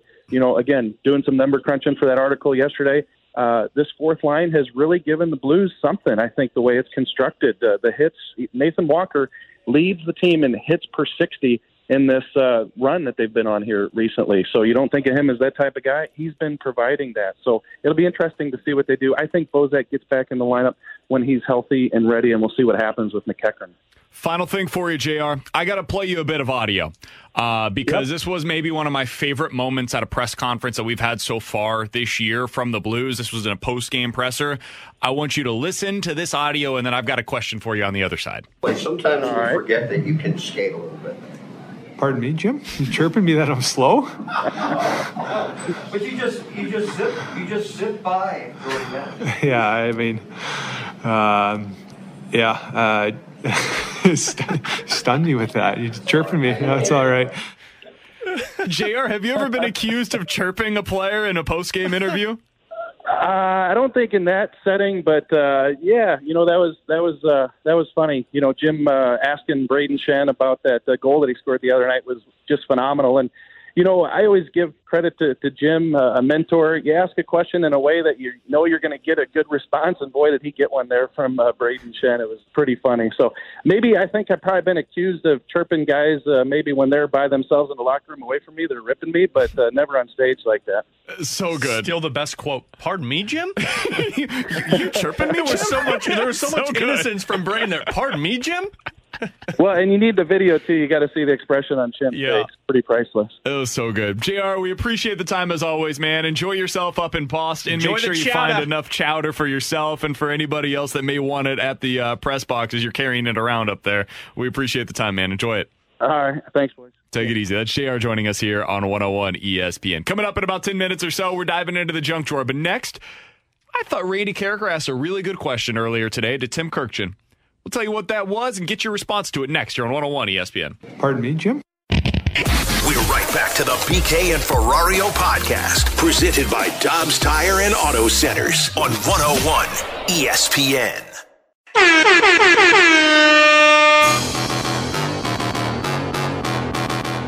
We're not really doing this, are we? It's the first one of the year. No, like this has to be against the rules. You're stealing it from the show. They haven't even done one yet. That's too bad. You got some day games early on. Had a game get canceled yesterday. Thank God Jamie Rivers is in Boston. But Cardinals versus the Royals. This is ours. But BT could mess us up. It's time to play the lineup game. All right, let's do it. With Alex Ferrario and Tanner Hendrickson, I'm Brandon Kiley. I feel like this is pretty easy off the top, right? Top You're gonna four go 1 easy. through 4? Carlson, Goldie, O'Neill, Arenado. I would agree with that statement. Hit it 4 times, T-Bone. You're like Family Feud. All right, now here we got to do some game planning first because this one's easy. I don't even have to go through the game plan with you. 5-hole hitter today with a lefty on the mound against the Royals. Albert Pujols. You're right. Albert Pujols. You're right. All right, now here I don't think Yadi's in. I think this is easy. Next one up, we can get DeYoung out of the way. He's batting 6th. I don't think so, man. Because if Yadi's going to be in there, yeah, maybe it would be. No, DeYoung. Give us DeYoung as the 6-hole hitter. This one's a clear cut. Lefty on the mound. He's been hitting the ball hard. He's definitely in there. I don't think so. That's what I'm saying. So if Yadi's in, really? So if Yadi's in, Kisner's playing. You're not putting Kisner in the 7 spot where Yadi hits. You're probably dropping Kisner all the way down to the bottom. Yeah, we're talking about that 6. You even skipped a number. But what I'm saying is you got to go from bottom to top here. So if Kisner's hitting 9th, Bader's going to be hitting 8th. I don't even get what game you're playing. Who's batting 6th in your mind? Yeah. Who am I missing? This weird. DeYoung is who you're missing. I guess DeYoung and Sosa. Edman. I guess they're going Sosa batting 6th. You think Sosa's playing over Edman?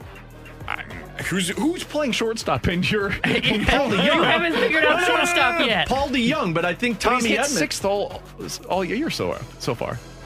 Why would that change against maybe we the should have left this game to the Yeah, pros. I was going to say, this is confusing as hell. So if it's not Paul DeYoung, okay, well, if you feel like it's Edmundo Sosa, then go with it there. I don't think he's batting 6th, though. I think you probably just move everybody up. I'm guessing you go Bader 6th in this.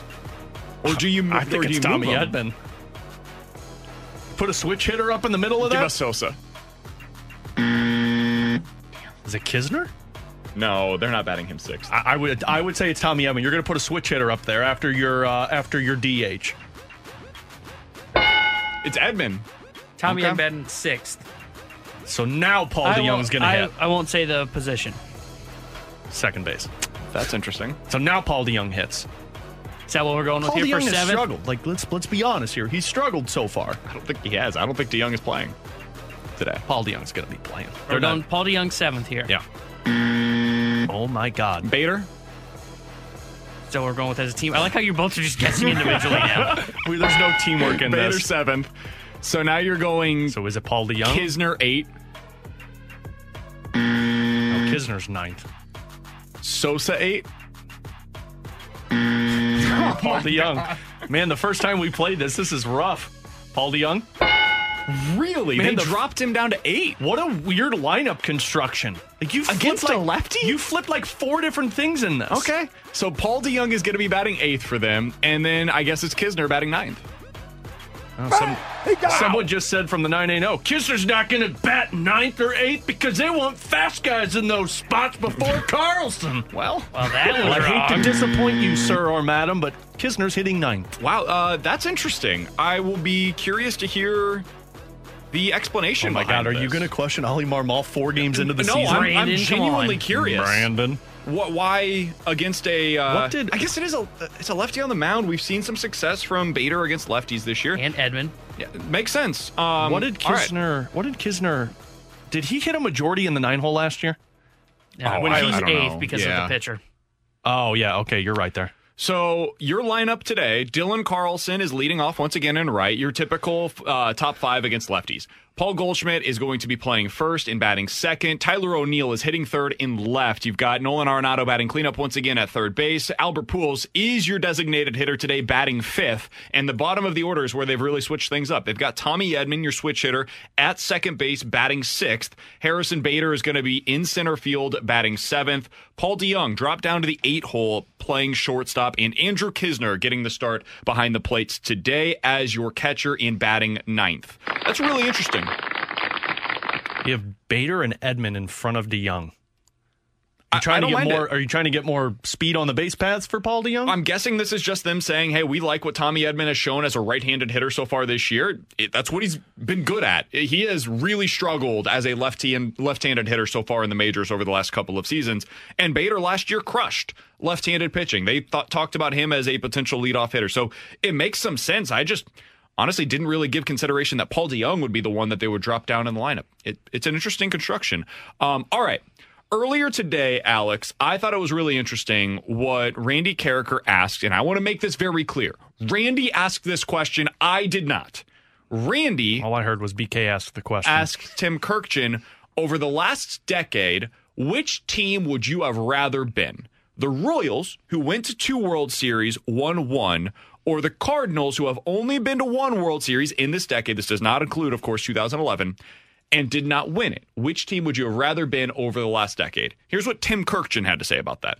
I think I'll take the Cardinals. And I'm not just saying that because I'm on St. Louis radio today, because I think when you have a chance every year to make the playoffs, or you do make the playoffs, it's way more interesting than when you have a losing record and you've given up after, well, not given up, but you know you're not going to make it in May. Every year has been interesting for the Cardinals. Are we going to make the playoffs? Are we going to win the World Series? And let's face it, the Cardinals have won enough World Series in their history. If they never won before, of course you take the 1 World Series championship. But the Cardinals have won a million times. So I would take the Cardinals because you're always in it. I agree with him. I think that is the correct answer on this, despite the fact that the Cardinals do not have a World Series victory in this stretch, and the Royals do.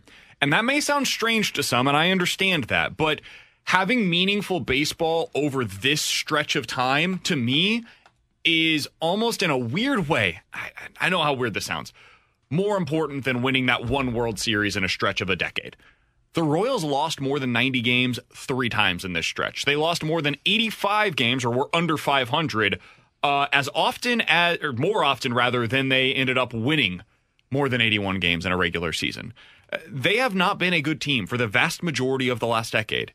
They happened to have a 3-year stretch where they were a really good baseball team from 2013 to 2015, and they won a World Series in that stretch. But this is why, Alex, I've always said, I don't think tanking works here in St. Louis.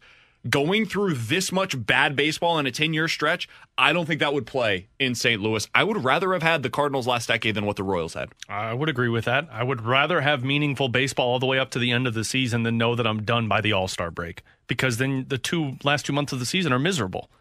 And I mean, frankly, the whole season's miserable if you feel like it's going to be a bad team every year. You get the first month of excitement and anticipation, and then it starts going downhill from there. So I know a lot of people's response is, you take the World Series every day of the week.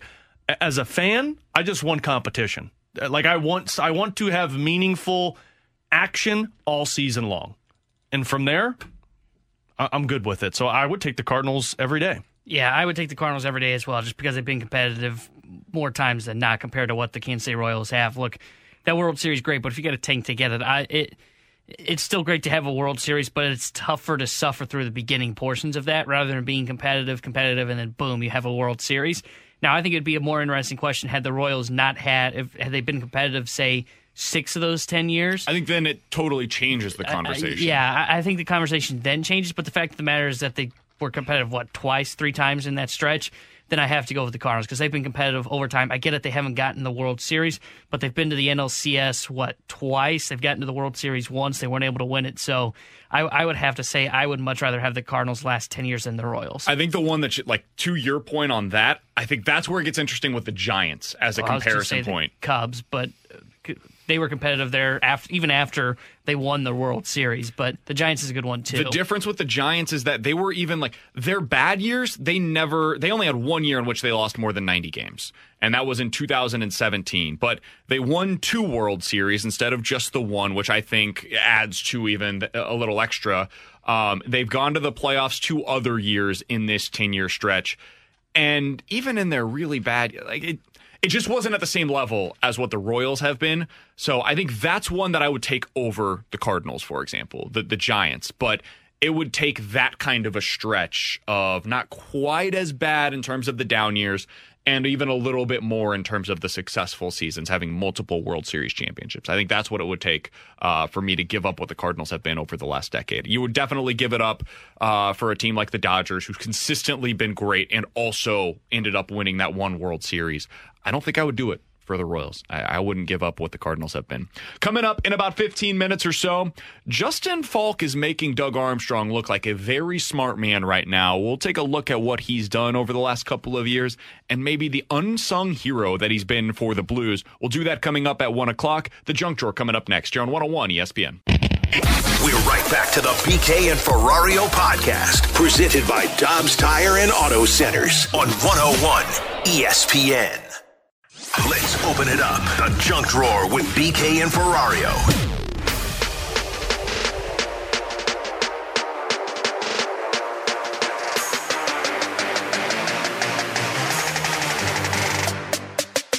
Alongside Alex Ferrario and Tanner Hendrickson, I'm Brandon Kiley. Tanner, what do you have for us today in the Junk Drawer? Have you guys heard of, there's a term called memory tapestry. Have you guys heard of this term?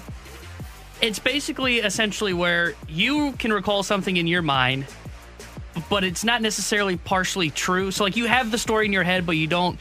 Part of the facts may not be what you've told in the past, and then as the story's evolved over time. Sure, so this is like when you're a witness to something. They say a lot of witnesses aren't actually recalling what took place during the situation because of the trauma that happened, to distort their memories. Exactly. Kind of like my Colton Parayko comments. Yeah. You I wonder how those are differently than other people apparently do. Yeah, I wonder how that's going to evolve over time. I've had a lot of trauma in the last 12 hours. But so apparently, me and my uncle may have made up an imaginary person over time, and it's kind of weird. Wait, what? Did you commit a crime? Do we need to not talk about this on the air? It's fine, I think. But so also never a good start to the story. So my uncle, we were talking. I was in Chicago this past weekend for his surprise 50th birthday party, and we were talking with a bunch of his friends, and apparently we're the only person that remembers this person, and so. He recalls working with her. Her name was Dana. We believe Dana Monday, or it was Dana Brown. Not 100% certain. Yeah, because those are the same things. Somebody told us we think it could have been a guy that was Dan A. Monday. We're not 100% certain on that. It's possible. Good Lord. So it might be a woman, it might be a man. Yeah, we're not totally sure. Yeah, well, there was alcohol involved. There we go. But so he recalls working with her, and then when we were talking, he recalls bringing her to a family barbecue, and I can swear I remember meeting this Dana fill in the blank. But the more we talk about it, none of his brothers remember this person ever coming to a family barbecue or ever remember him working with this person at, I think the restaurant was called the Viking, if I'm not mistaken. Nobody recalls her coming to the family barbecue. His brothers, my family, and then his mom and dad who were hosting the barbecue, and even some of his friends don't remember the person at all. But me and my uncle completely remember this Dana Brown, and now we can't find her. Like, he can't find her on Facebook. So either she's completely made up, or we were the only two that actually remember her, or it was actually maybe there was a Dan A. Monday. That's amazing. I think you have an imaginary friend, and you're just trying to play this off as you know somebody. You know what my uncle says? We should start a documentary series trying to find this person. I mean, there's a million of these types of documentaries out there, so you would certainly be in. Yeah. Did you ever watch the documentary "Don't Bleep with Cats"? Yeah. That one messed me up in my head as well. That feels kind of like this, but of course not murder related. Maybe. Well, who knows? Mine's not murder related. Are we sure? It could be. You never know. Maybe that's why she doesn't have a Facebook account. Oh. She wanted to get off Facebook, off Twitter, to make sure that nobody found her. Does any text line? Do you know a Dana Brown? Anybody know a Dana Brown that could help me? 65780 is the Air Comfort Service text line to get involved in the show. Speaking of having a little bit of a different view on things than what is reality, guys, I saw this on the New York Post. According to a new survey that has been released, which interviewed over 1,000 U.S. rural and another 1,000 U.S. suburbanites, two-thirds of people believe they, quote, wouldn't have a problem growing their own produce if grocery stores nationwide closed down. Wait, what? People think they could grow their own produce if there's no more grocery stores. You could live off of the land, essentially. Gotcha. Okay. Like a farmer. You could be a farmer. I would say roughly half of these people are either lying to themselves or have no idea what it would require to be able to actually live off of the land. I fit in both of those. Yeah, there's absolutely... My answer to this question would be a resounding no chance. I tried to do a vegetable garden last year, and it How'd just... it go? Everything died. Everything died. And you got to have like the right soil. So like at my old house back home, some people can do it. We had some the perfect soil to grow tomatoes and stuff like that. And then when we moved to our new house, for some reason, it just would not grow. Yeah. So you just can't do it. Apparently, 8 out of every 10 Americans believe they have a quote green thumb, and that they would be able to survive in such a situation. Speaking of your garden, last year we moved into our garden. Yeah. When we moved into our new house, a wonderful neighbor across the street as a housewarming gift brought you the kids on their roof? No, that was not part of the housewarming gift. Or they stole your patio furniture. Our kid. One of the two. Neighbor across the street from us, he's a really nice guy.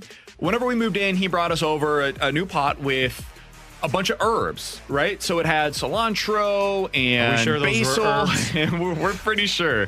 All different kinds of stuff in there. I'm not kidding, Alex. 2 weeks later, it was basically all dead. Yeah. Like half of the stuff had no chance of living, and the other half that actually was still alive was like, should we use this? Katie gets so frustrated because like she wants flowers and plants in our house, and I like refuse them in our house. I tell her, it's like, you can have them outside, you can't have them inside. Oh, really? Why? Because it's like, it's breeding ground for gnats. Like if you have plants and you have gnats or fruit flies, you gotta spray for that stuff, man. You should know that. No, I usually tell people, I was like, well, if you have plants in your house, it's probably going to be that's why you have gnats. So like she gets a flower or something from her dad or her sister and puts it on our windowsill in the kitchen. And then I take it outside. And she goes, what'd you do that for? I said, because there's freaking gnats everywhere. So she can't have a green thumb because I disallow it in the house. I was shocked when I moved to my apartment complex so I have like a small deck area. It's not very big.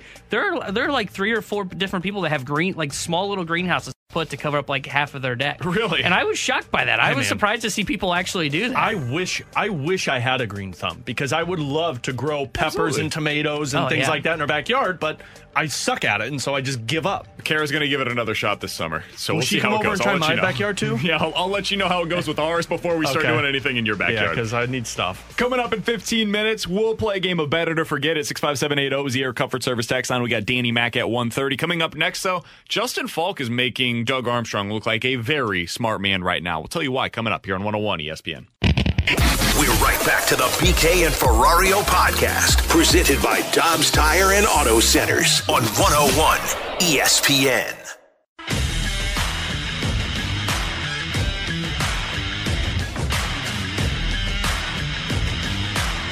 Yeah, it's been good. I know that, with Kruger out, Letty came in and really did a good job for us and filled that void.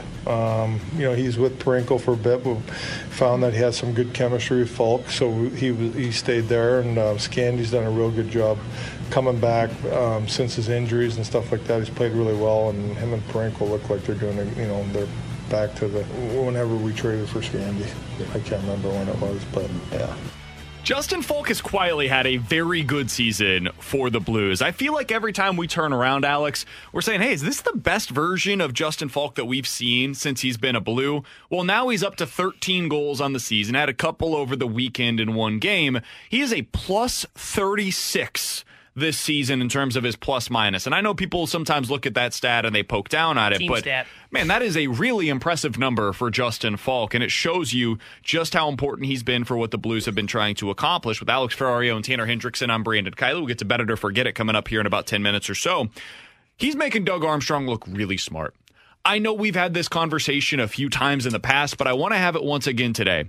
Because when I was looking last night, I was like, what is Alex Pietrangelo been doing with the Vegas Golden Knights? And the answer is he's been really good for them, once again. He's been really good for them since he left here from St. Louis. But if you just go 1-for-1 on what Falk's done here versus what Pietrangelo has done out in Vegas, it's either a scratch, the two have basically been the same, or you might give a slight tilt in favor of Justin Falk. They both have 20 goals over the last 2 years. Justin Falk has 65 points in 122 games, and you look at what Pietrangelo's done, he has 63 points in 112 games, so Falk's been available a little more often.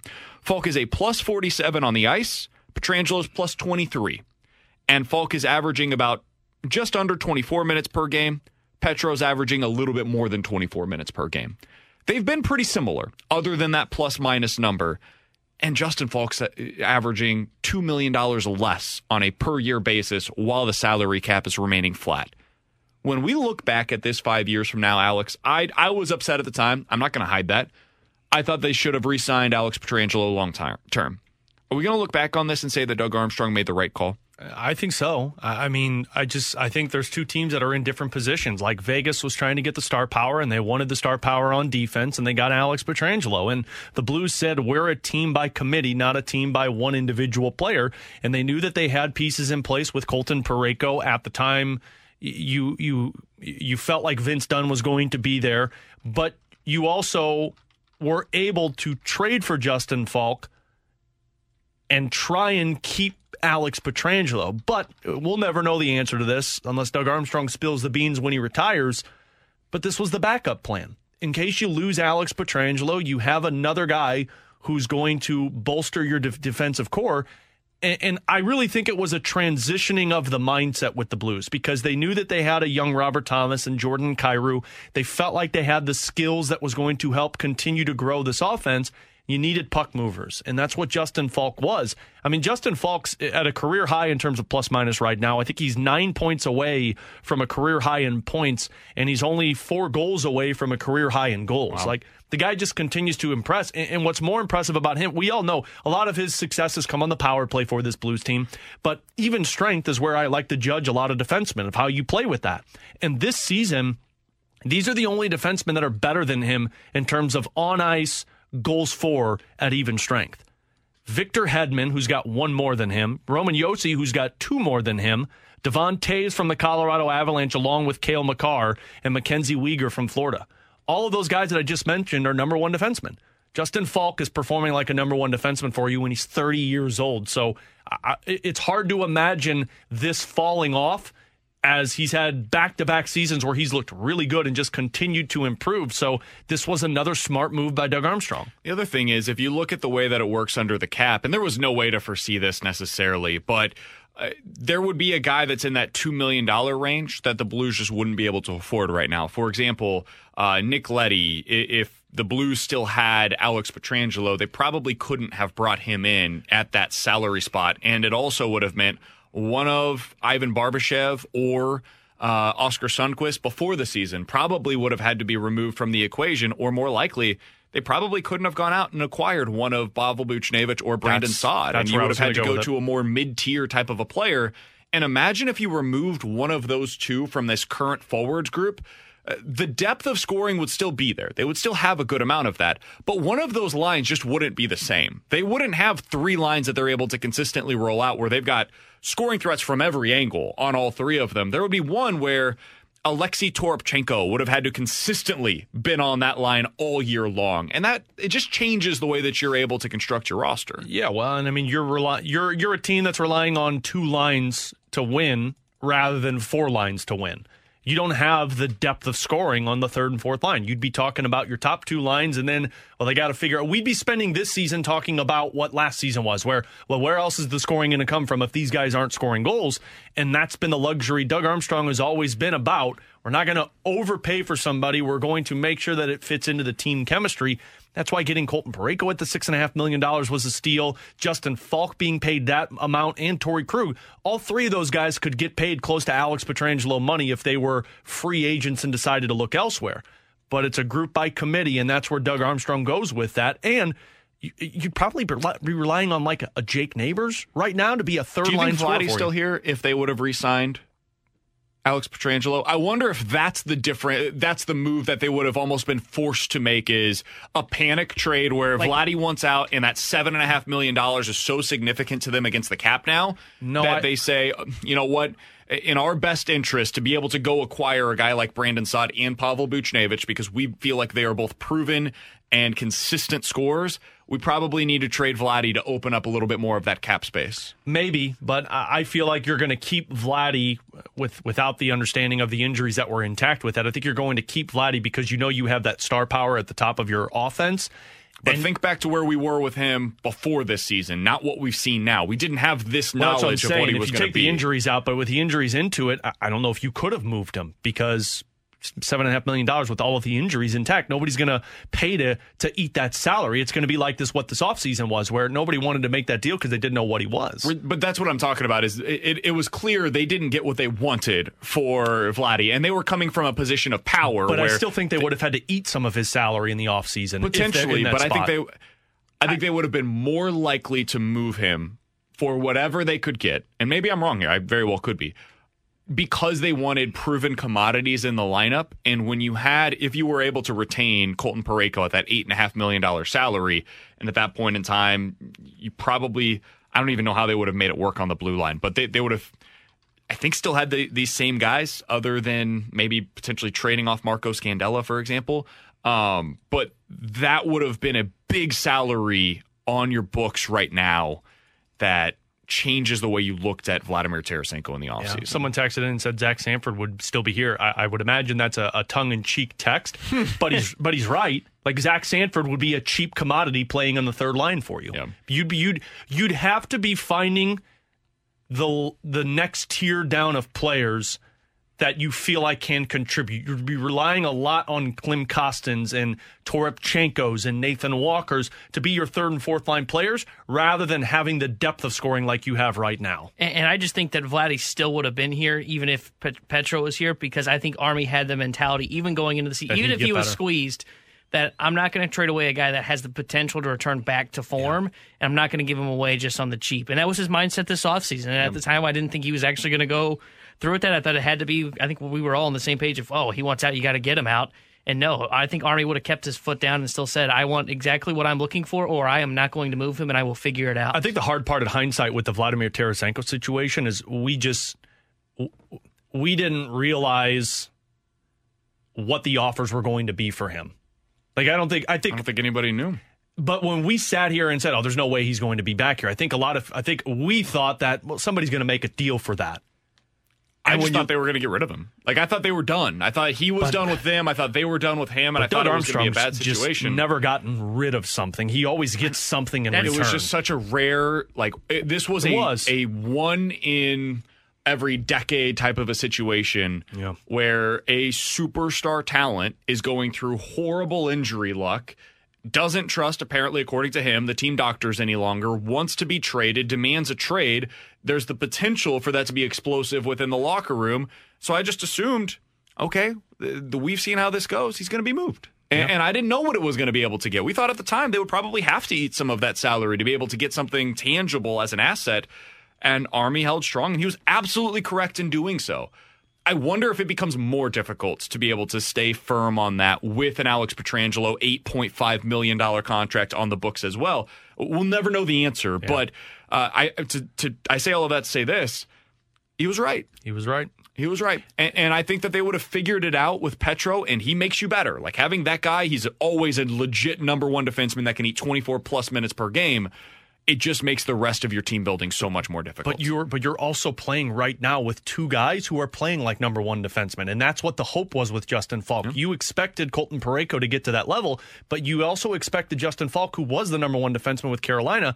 You're playing like Vegas has that too. Like, Shea Theodore is a number one defenseman. He's going to be. Alex Pietrangelo is a number one defenseman. But the difference is Alex Pietrangelo is viewed as an elite number one defenseman, and Parayko and Falk are viewed as number one defensemen. And I would rather have two number one defensemen than an elite defenseman and then a step down from that. Danny Max joining us coming up here in about 15 minutes or so. 65780 is the Air Comfort Service text line. Bet it or forget it is coming up next here on 101 ESPN. We're right back to the BK and Ferrario podcast, presented by Dobbs Tire and Auto Centers on 101 ESPN. Vegas sets them up, and we're here to make the call. It's BK and Ferrario's Bet It or Forget It on 101 ESPN.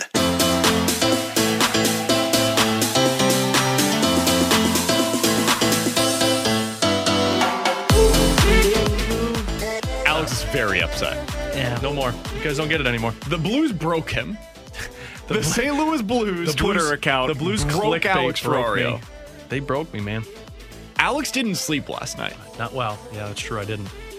Now, I will say, You never responded to our text in the group chat. none so of them. you were just avoiding us. Zero of them. I had to take a step away from social media last night after a while. So the Blues official team account, if you missed this earlier today, tweeted out, Alex Ferrario explains why he thinks Colton Parayko is the best defenseman in the NHL on the latest episode of the Last Minute Blues podcast. By the way, you can check that out, 101ESPN.com, the free 101 ESPN app. It's all presented by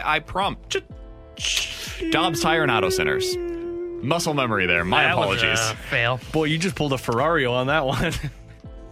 Alex never said that. Well, He's the best defenseman in the National Hockey League. That's fake. That's not real. He didn't actually say that. Not in that specific order, at least. Very fake. So bet it or forget it. Colton Parayko is the top defenseman in the And NHL. It broke you. It broke you to see some of the responses. Here's the real comment from Alex Ferrario. I think I grabbed this in the right spot. And see, that's what's fascinating. I would have said Parayko as well. If you look at the numbers from February 27th up until now. He said he's the number one defenseman in the NHL on plus minus. That's what he said. He doesn't want to hear it anymore. I know. He liked the fake one better. He doesn't want to hear it anymore. Alex, this is my life every day, man. Our text line is just a running stream of people giving me crap. We got to be okay with that. That's the job. We got to be okay with people taking these slings and arrows to us. We'll wear them proudly. You know what, man? That's the gig, buddy. It's something we Not all have to learn to deal. heroes wear capes, my man. That's right. It's something that we all have to learn to live with. All right, let's get to some Bet It or Forget It. 65780 is the Air Comfort Service text line. Bet It or Forget It. Robert Thomas will score at least 30 goals in a season during his NHL career. Damn. In one season? Mm-hmm. He's getting to 20 this year. How many empty netters? I'm going to forget this one. I think he's shooting the puck more, which is a great thing to see because, man, he is a dangerous player when he shoots. But I also think that Robert Thomas is a playmaker by heart. And when you talk about the players that he has on his line and team with the Kyrous and the Buchneviches and, as of now, the Vladimir Tarasenkos and maybe next year the Matthew Tkachuks, you're always going to be looking for that pass before you shoot. So I think he could get close, but I don't know if he hits 30, so I'm going to say I forget this. I'm going to forget this as well. I'm not sure he ever gets to 30. I think 20 to 25 will be his sweet spot in terms of what he hits when he hits the ceiling of his career. I don't know if he'll ever get to 30, so I'm going to forget this. I'm going to forget this as well. I think it gets 25 maybe at some point. Yeah, I could see 25. 30 seems pretty lofty, though. That's a really high bar to clear. So I'm going to say I'm forgetting this as well. Better to forget it. Tommy Edman will end up at some point being a right-handed hitter only and will drop the switch hitting. Hadn't he kind of tried this too? Briefly last year at some point? Yeah, I was going to say last year at some point he did this against a right-handed pitcher. I'm going to bet this, by the way. I think he ends up being exclusively a right-handed hitter. He has not had success thus far in his career as a left-handed hitter against right-handed pitching. So far, he has a 700 OPS, which is well below league average. Meanwhile, against left-handed pitching as a right-handed batter, he is well above league average with an 875 OPS in his career. I think he at least explores it. I'm going to forget this. I don't think you go there. I mean, you got into the majors because of this, and I understand he's better on one side than the other, but I still think it's a weapon for him, so I'm going to forget this. I think I'll forget this too, because Alex makes a good point. He got to the majors as a switch hitter, and I just don't know if you're going to switch him over to the right side. They may try it. I agree with that. I think they may give it a try again and maybe go with a longer stretch because he did it like randomly in like 4 at-bats. Yeah. But I think I'll forget this. I think he'll stick to switch hitting, and he may just be a guy that he's a switch hitter, but mostly will play against left-handed pitching. I think that's how it's going to go. Yeah, that might be what it ends up being. Is he's a guy that just exclusively goes up against left-handed pitching at some point in his career. 65780 is your cover service text line for Better to Forget It. Better to Forget It. Nolan Arenado wins or finishes in the top 3 of the MVP voting this year. Bet it. Giving me both stipulations there, where he either wins it or finishes in top 3. I'm going to bet this one. Guy looks on fire. Feels like a safe bet because he's playing really well. So I would bet this again. He just looks like he's barreling up the ball a little bit better, not getting under it as much. So the only way he doesn't is if Goldschmidt or O'Neill have an incredible season also and steals votes from him. I'd be pretty surprised at this point if he doesn't end up at least top 5 in MVP voting this year. I know this is top 3, so I'll bet it. Nolan Arenado appears to have learned how to hit at Busch Stadium. And that was the biggest issue for him last year, especially against the Pirates. Well, they're not a real major league team, though. Oh, yeah. I think Nolan Arenado's in for a big year, hot take year. I think he finishes top 3, so I'll bet this. Be careful with those. Better to forget it. Nolan Gorman finishes the year with more at-bats as the Cardinals' designated hitter than Corey Dickerson does. I'm going to bet this one. Did you see he had 2 home runs on Sunday night? Yeah, he also has been very bad in just about every other at-bat so far. Okay, well, who's been worse, Gorman or Yepez? Oh, you keep him out of your mouth. He has not been. Keep Yepez's name out of your mouth. I'm going to bet this one because I think Corey Dickerson's going to have to start getting stressed out about Nolan Gorman as the season moves along. Juan Yepez on the season for AAA in 5 games. T-Bone, he said it, not me. 2 hits in 19 at-bats to go along with 11 strikeouts and 0 walks. Whoa. If you're looking for a guy that's most likely to come up earlier in the season, if you end up needing a guy that can play on the infield, it's Brendan Donovan. He's 6 for 16 to start out the year. He has a couple of walks to go along with it, batting .375. Good for him. Brendan Donovan is the one that's actually started out the season hot. He's continued on with what he did so far early on in spring. Actually, I wouldn't mind that. He was a T-Bone 3 member as well. But I think I'm going to forget this. I think if Gorman's going to get his at-bats, it's going to be at second base. They seem to be gung-ho on him being the guy that's going to get these starts at second base. They want him to be playing in the infield, not so much DH, even though I know they started the year and he was starting at designated hitter. I think the last couple starts he's been at second base down in Memphis. So I'm going to forget this. If he's going to get more at-bats, it's going to be at second base than it is DH. I'm with you guys. I'm forgetting this as well. Or I'm with Tanner, rather. I'm forgetting this as well. Corey Dickerson obviously hasn't had the start to the season that he wanted, but it's been 2 games that he's played DH. I know I mentioned the stat yesterday of what the Cardinals have had so far from their DH. It's been bad, but a lot of teams around the league have had a bad start from their designated hitters. I think Dickerson will eventually be fine. He was brought here for a reason. He's going to be your DH against most right-handed pitchers, along with potentially Lars Nootbaar getting some opportunities there. I agree with you, Tanner. We just talked about how Tommy Edman has really struggled as a lefty. Well, there's an obvious platoon option there, whether it be Gorman or Donovan, one of those two, maybe both at some point this year. I think those guys get most of their opportunities at second base, not as your designated hitter. Coming up in 15 minutes or so, I looked it up. There are only 3 teams in the NHL right now that are top 10 in goals for, goals against, power play, and penalty kill. We'll tell you where the Blues rank in those categories and what it means for them as a contender this year in the BK and Ferrario Rewind. But Danny Mac's going to join us coming up next here on 101 ESPN.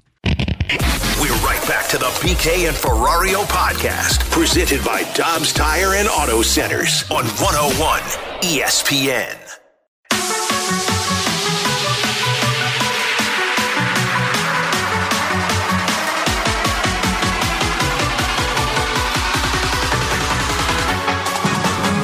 Alongside Alex Ferrario and Tanner Hendrickson, I'm Brandon Kiley. It was great to see our friend Danny Mac at the Cardinals game on Sunday. Unfortunately, the game didn't go as planned, but it was great to see him pregame as well. I got to see him in his element. Alex, he's over there catching up on the side with everybody, getting one-on-ones. It was a great thing to see. Dan joins us now via the Brown and Crouppen Celebrity Line. Dan, how you doing today, man?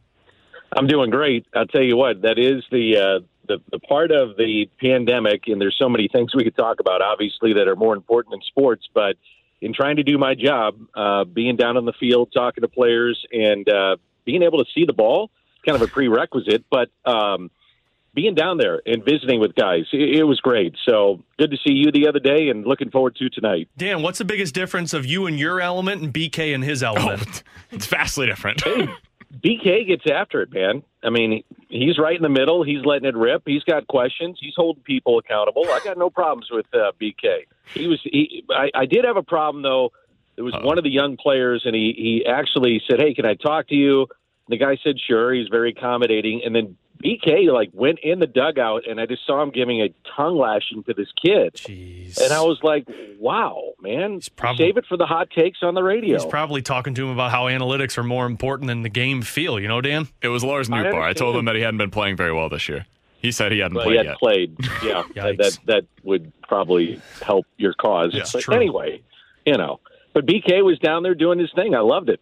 Hey, Dan, I wanted to ask you about the lineup for today. You know how this is in St. Louis. We love our lineup game. And they decided to switch it up a little bit. Going up against a left-handed pitcher, you're going to see Albert Pujols in the lineup as expected in your number 5 hole. And 1 through 5 is as expected. But they decided to go Tommy Edman 6th, Harrison Bader 7th, DeYoung 8th, and then Kisner's getting the starts today at catcher. What'd you make of them kind of switching things up with Edman and Bader at 6-7 today?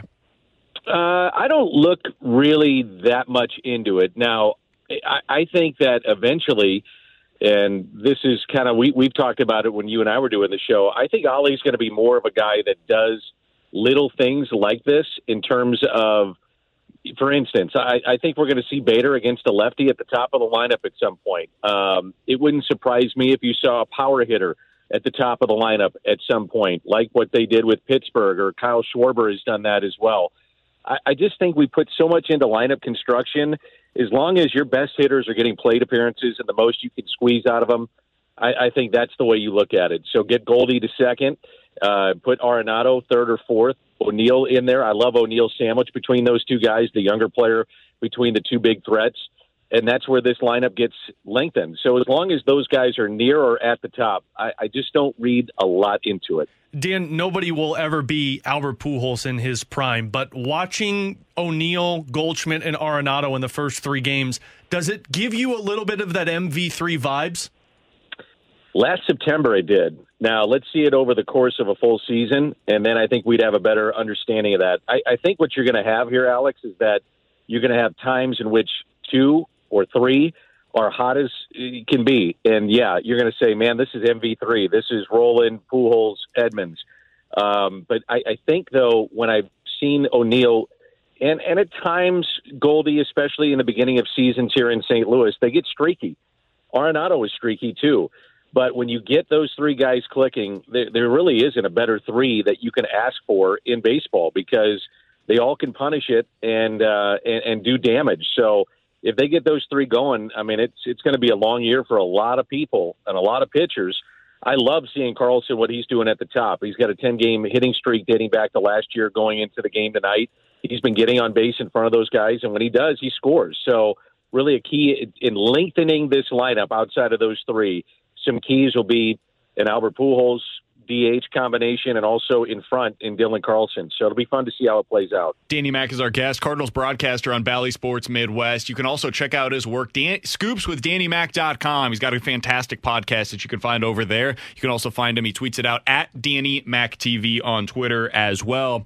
Dan, I wanted to ask you about tonight's starter, and really both starters. I guess they're going to do a little bit of a piggyback situation here. Dakota Hudson getting the start for the first time this year, coming back from that Tommy John surgery, and then you've got Jordan Hicks, who's going to back him up as they decide not to push him back to tomorrow. Waino will get the start if they play it in tomorrow afternoon's game. What are you expecting out of those two in their first appearance this year?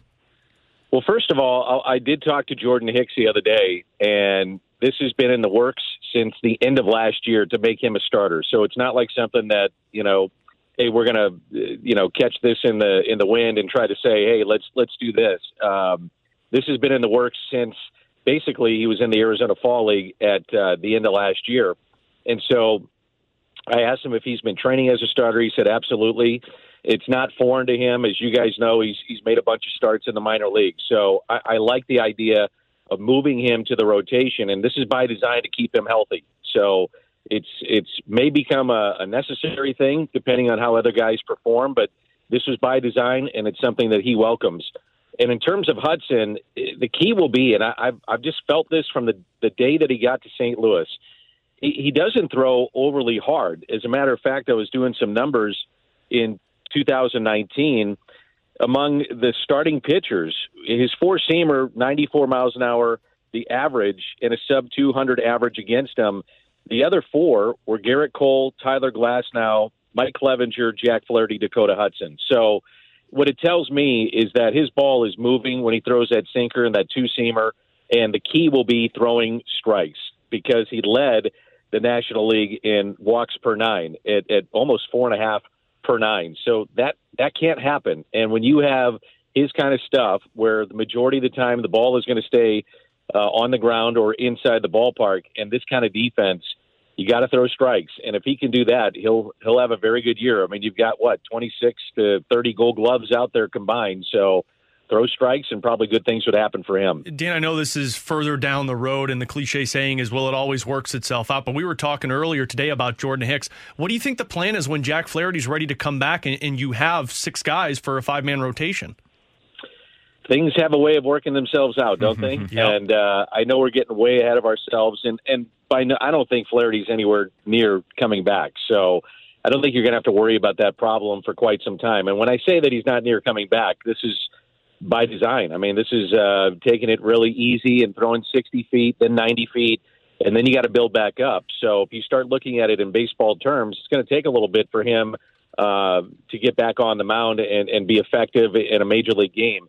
Now, my understanding is that he may travel with us on the road trip, so they'll keep a close eye on him and see how he feels. But Alex, I mean, I know that's cliche in saying it takes care of itself, but man, so many times in baseball, it really does. And so to sit there and, speculate after 3 games, would somebody go to the rotation or do you piggyback at this point? I just don't know. Danny and Mac, really nobody does. Yeah. Danny Mac's our guest here on 101 ESPN. Dan, it's only 3 games, as you just said. We've only seen 1 appearance from these guys, so we're not trying to make any sort of grand takeaways, but which pitcher has impressed you most based on their appearance in the first series of the season? Among starters and relievers, anybody? You can throw anybody in there. Let me say non-Waino edition because obviously he was outstanding. Always impressive.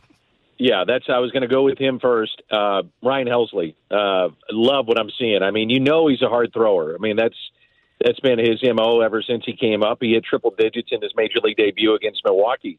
But his secondary pitch is a lot tighter. There's something going on. I'm going to try to find out what he's doing differently with it. But his slider, that little, it doesn't have a hump in it. And if you're trying to gear up for 100 and all of a sudden you get that, and it's still hard, believe me, but he's got a sharp break to it, and he looks nasty. So he's the guy that really has impressed me coming out of that bullpen, is just a guy that looks like you can count on. And I like Wickren. I like what I've seen out of him.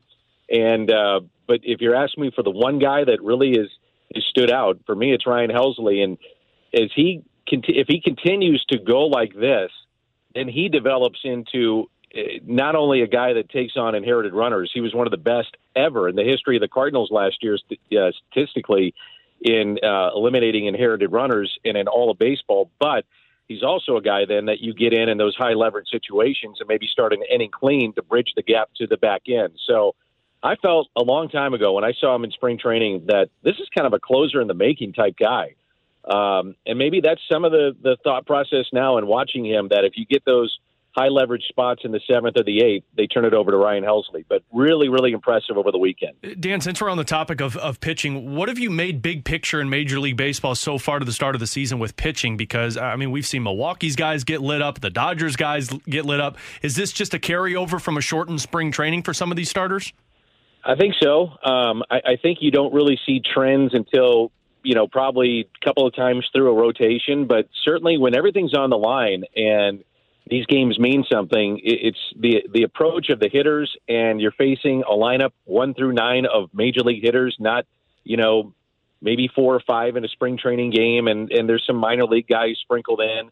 The intensity is ratcheted up, and so I think that you see better at bats being taken by the hitters, and at this point, they're probably ahead of the pitchers, and it looks to me that most organizations, I think it was the other day, guys, I think only 5 pitchers going into Sunday had thrown like more than 6 innings or 5 innings, something like that, something crazy. So I think by design and with the expansion of the rosters that you need guys to get work, that they're being, in particular, organizations are being very cautious with their pitchers with the shortened spring training. The other thing I'm seeing is a lot of hit batters. And it just seems like maybe it's the cold weather or the crackdown again on the sticky stuff. And if you watch the game tonight, you're going to see that the umpires do check again. That got brought in towards the end of spring training because they were starting to see a jump in spin rates that were not really what they should have been. And so they not only check if they feel they have to, the glove, the belt, the pants, the hat, but what they do now is they go right to the hand of the pitcher. So if you're watching the game and you see the umpire go over, and it'll happen tonight at some point with the starters or relievers, they go and look at the fingertips of the pitchers. So they're trying to crack down on that, which tells me is maybe these balls are a little slick, especially with the cooler weather throughout the country right now. Dan, wanted to follow up on your comment about Ryan Helsley, just kind of diving into the numbers, and I'm sure you've done this as well. I know you're always into this stuff, but his curveball, when you look at the break that it has horizontally, it's double from where it was a year ago, and it's like 5 times what it was when he made his debut back in 2019. That's really interesting. I mean, that's a game changer potentially for him. So that'll be interesting to see what you hear from him if you talk with him. Oh, yeah, I'm going to try to get with him. And I think sometimes guys in the data will tell you, and they really do. I mean, it's incredible the deep dive you can take in with data. For instance, the starter for the Royals tonight was basically trying to get a better fastball, and he's worked on his secondary pitches, but spin rate. And so he's improved that. But also the eye test will tell you. So when I was sitting there watching Helsley, and really it was in spring training when I noticed it this year, it's just the eye test of that's different. Something is different in a positive way, where hitters are now not only having to gear up for the fastball, but, man, that breaking pitch is filthy. And so, guys will do that. I think the data is great for baseball. I know it bores some people and all that, but this is where the game is, and it is, something that can be used as a tool for these guys to figure out exactly where they're at. Hey, Dan, we loved having you back on the call once again so far this year. People can watch you over on Bally Sports Midwest. Check out your work over at scoopswithdannymac.com as well. Always love having you on the show each and every Tuesday as well. Enjoy the game tonight. We'll talk with you again soon, my man. All right, guys. Thanks for having me on. Look forward to next week. Absolutely. Same to you. That's Danny Mac joining us here on 101 ESPN. Man, it is a very small sample size. Alex, I love Baseball Savant, right? And one of the things that they do is they've got the percentiles of what you've done so far. And his numbers, like if you've got red circles, that means it's really good. Damn, they're all red. All of them are red. One's maroon and one's nearly red. So 99th percentile means you are among the top in all of baseball. He is 99th percentile in basically everything so far this year. Again, it is a very, very small sample size. It's just something that is worth monitoring over the next month or so. If this sustains and what we're seeing from Ryan Helsley is real, all of the stuff that we've heard from Ollie Marmol in terms of what he wants to do and getting creative with the bullpen, he's the guy that allows that to happen. Because now you feel a lot more comfortable going to Gio Gallegos in the middle innings or deciding, hey, we need a ground ball here. TJ McFarland, we're going to go to you in the 5th instead of in the 6th or the 7th. All that stuff just becomes much easier if you have a guy like Ryan Helsley that takes that next big-time step for the Cardinals. Coming up next, we're hitting the BK and Ferrario Rewind here on 101 ESPN. We're right back to the BK and Ferrario podcast, presented by Dobbs Tire and Auto Centers on 101 ESPN.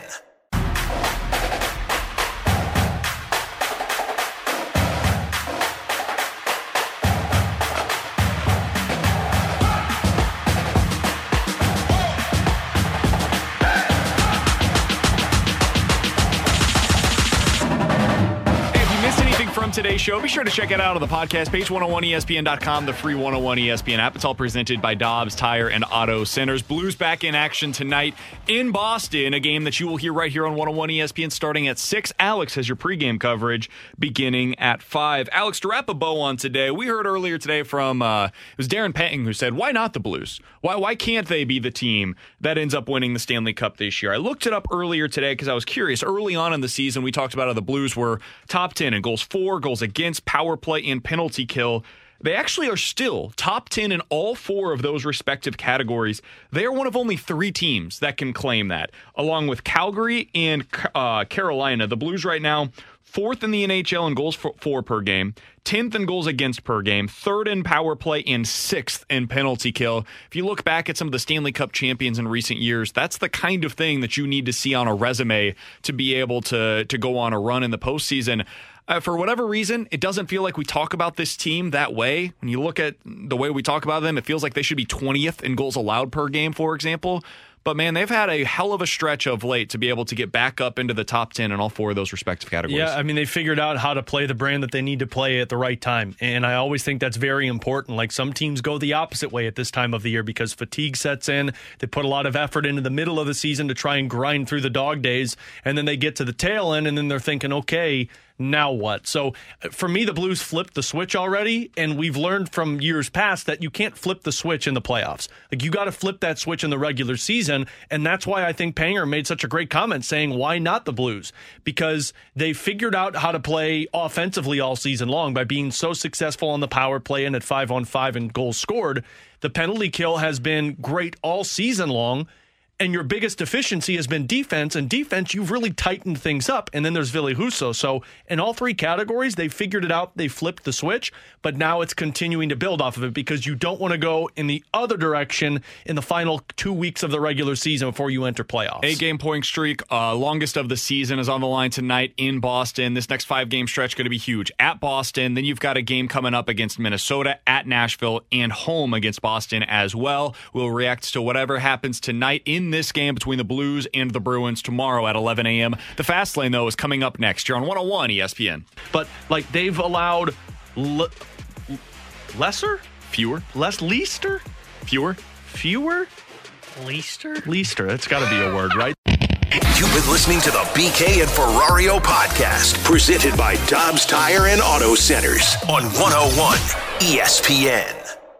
A good story helps us understand the world and how to make it better. That idea drives what we do on the Daily News podcast, Post Reports. We bring you stories that empower people. You know this is a fraud, right? Why are you calling people doing this? And that hold powerful people accountable. Wait, you did what? We had to sue your office twice to get our hands on these documents. My name is Martine Powers. I co-host the show. Take the trusted reporting of the Washington Post wherever you go. Follow and listen to Post Reports.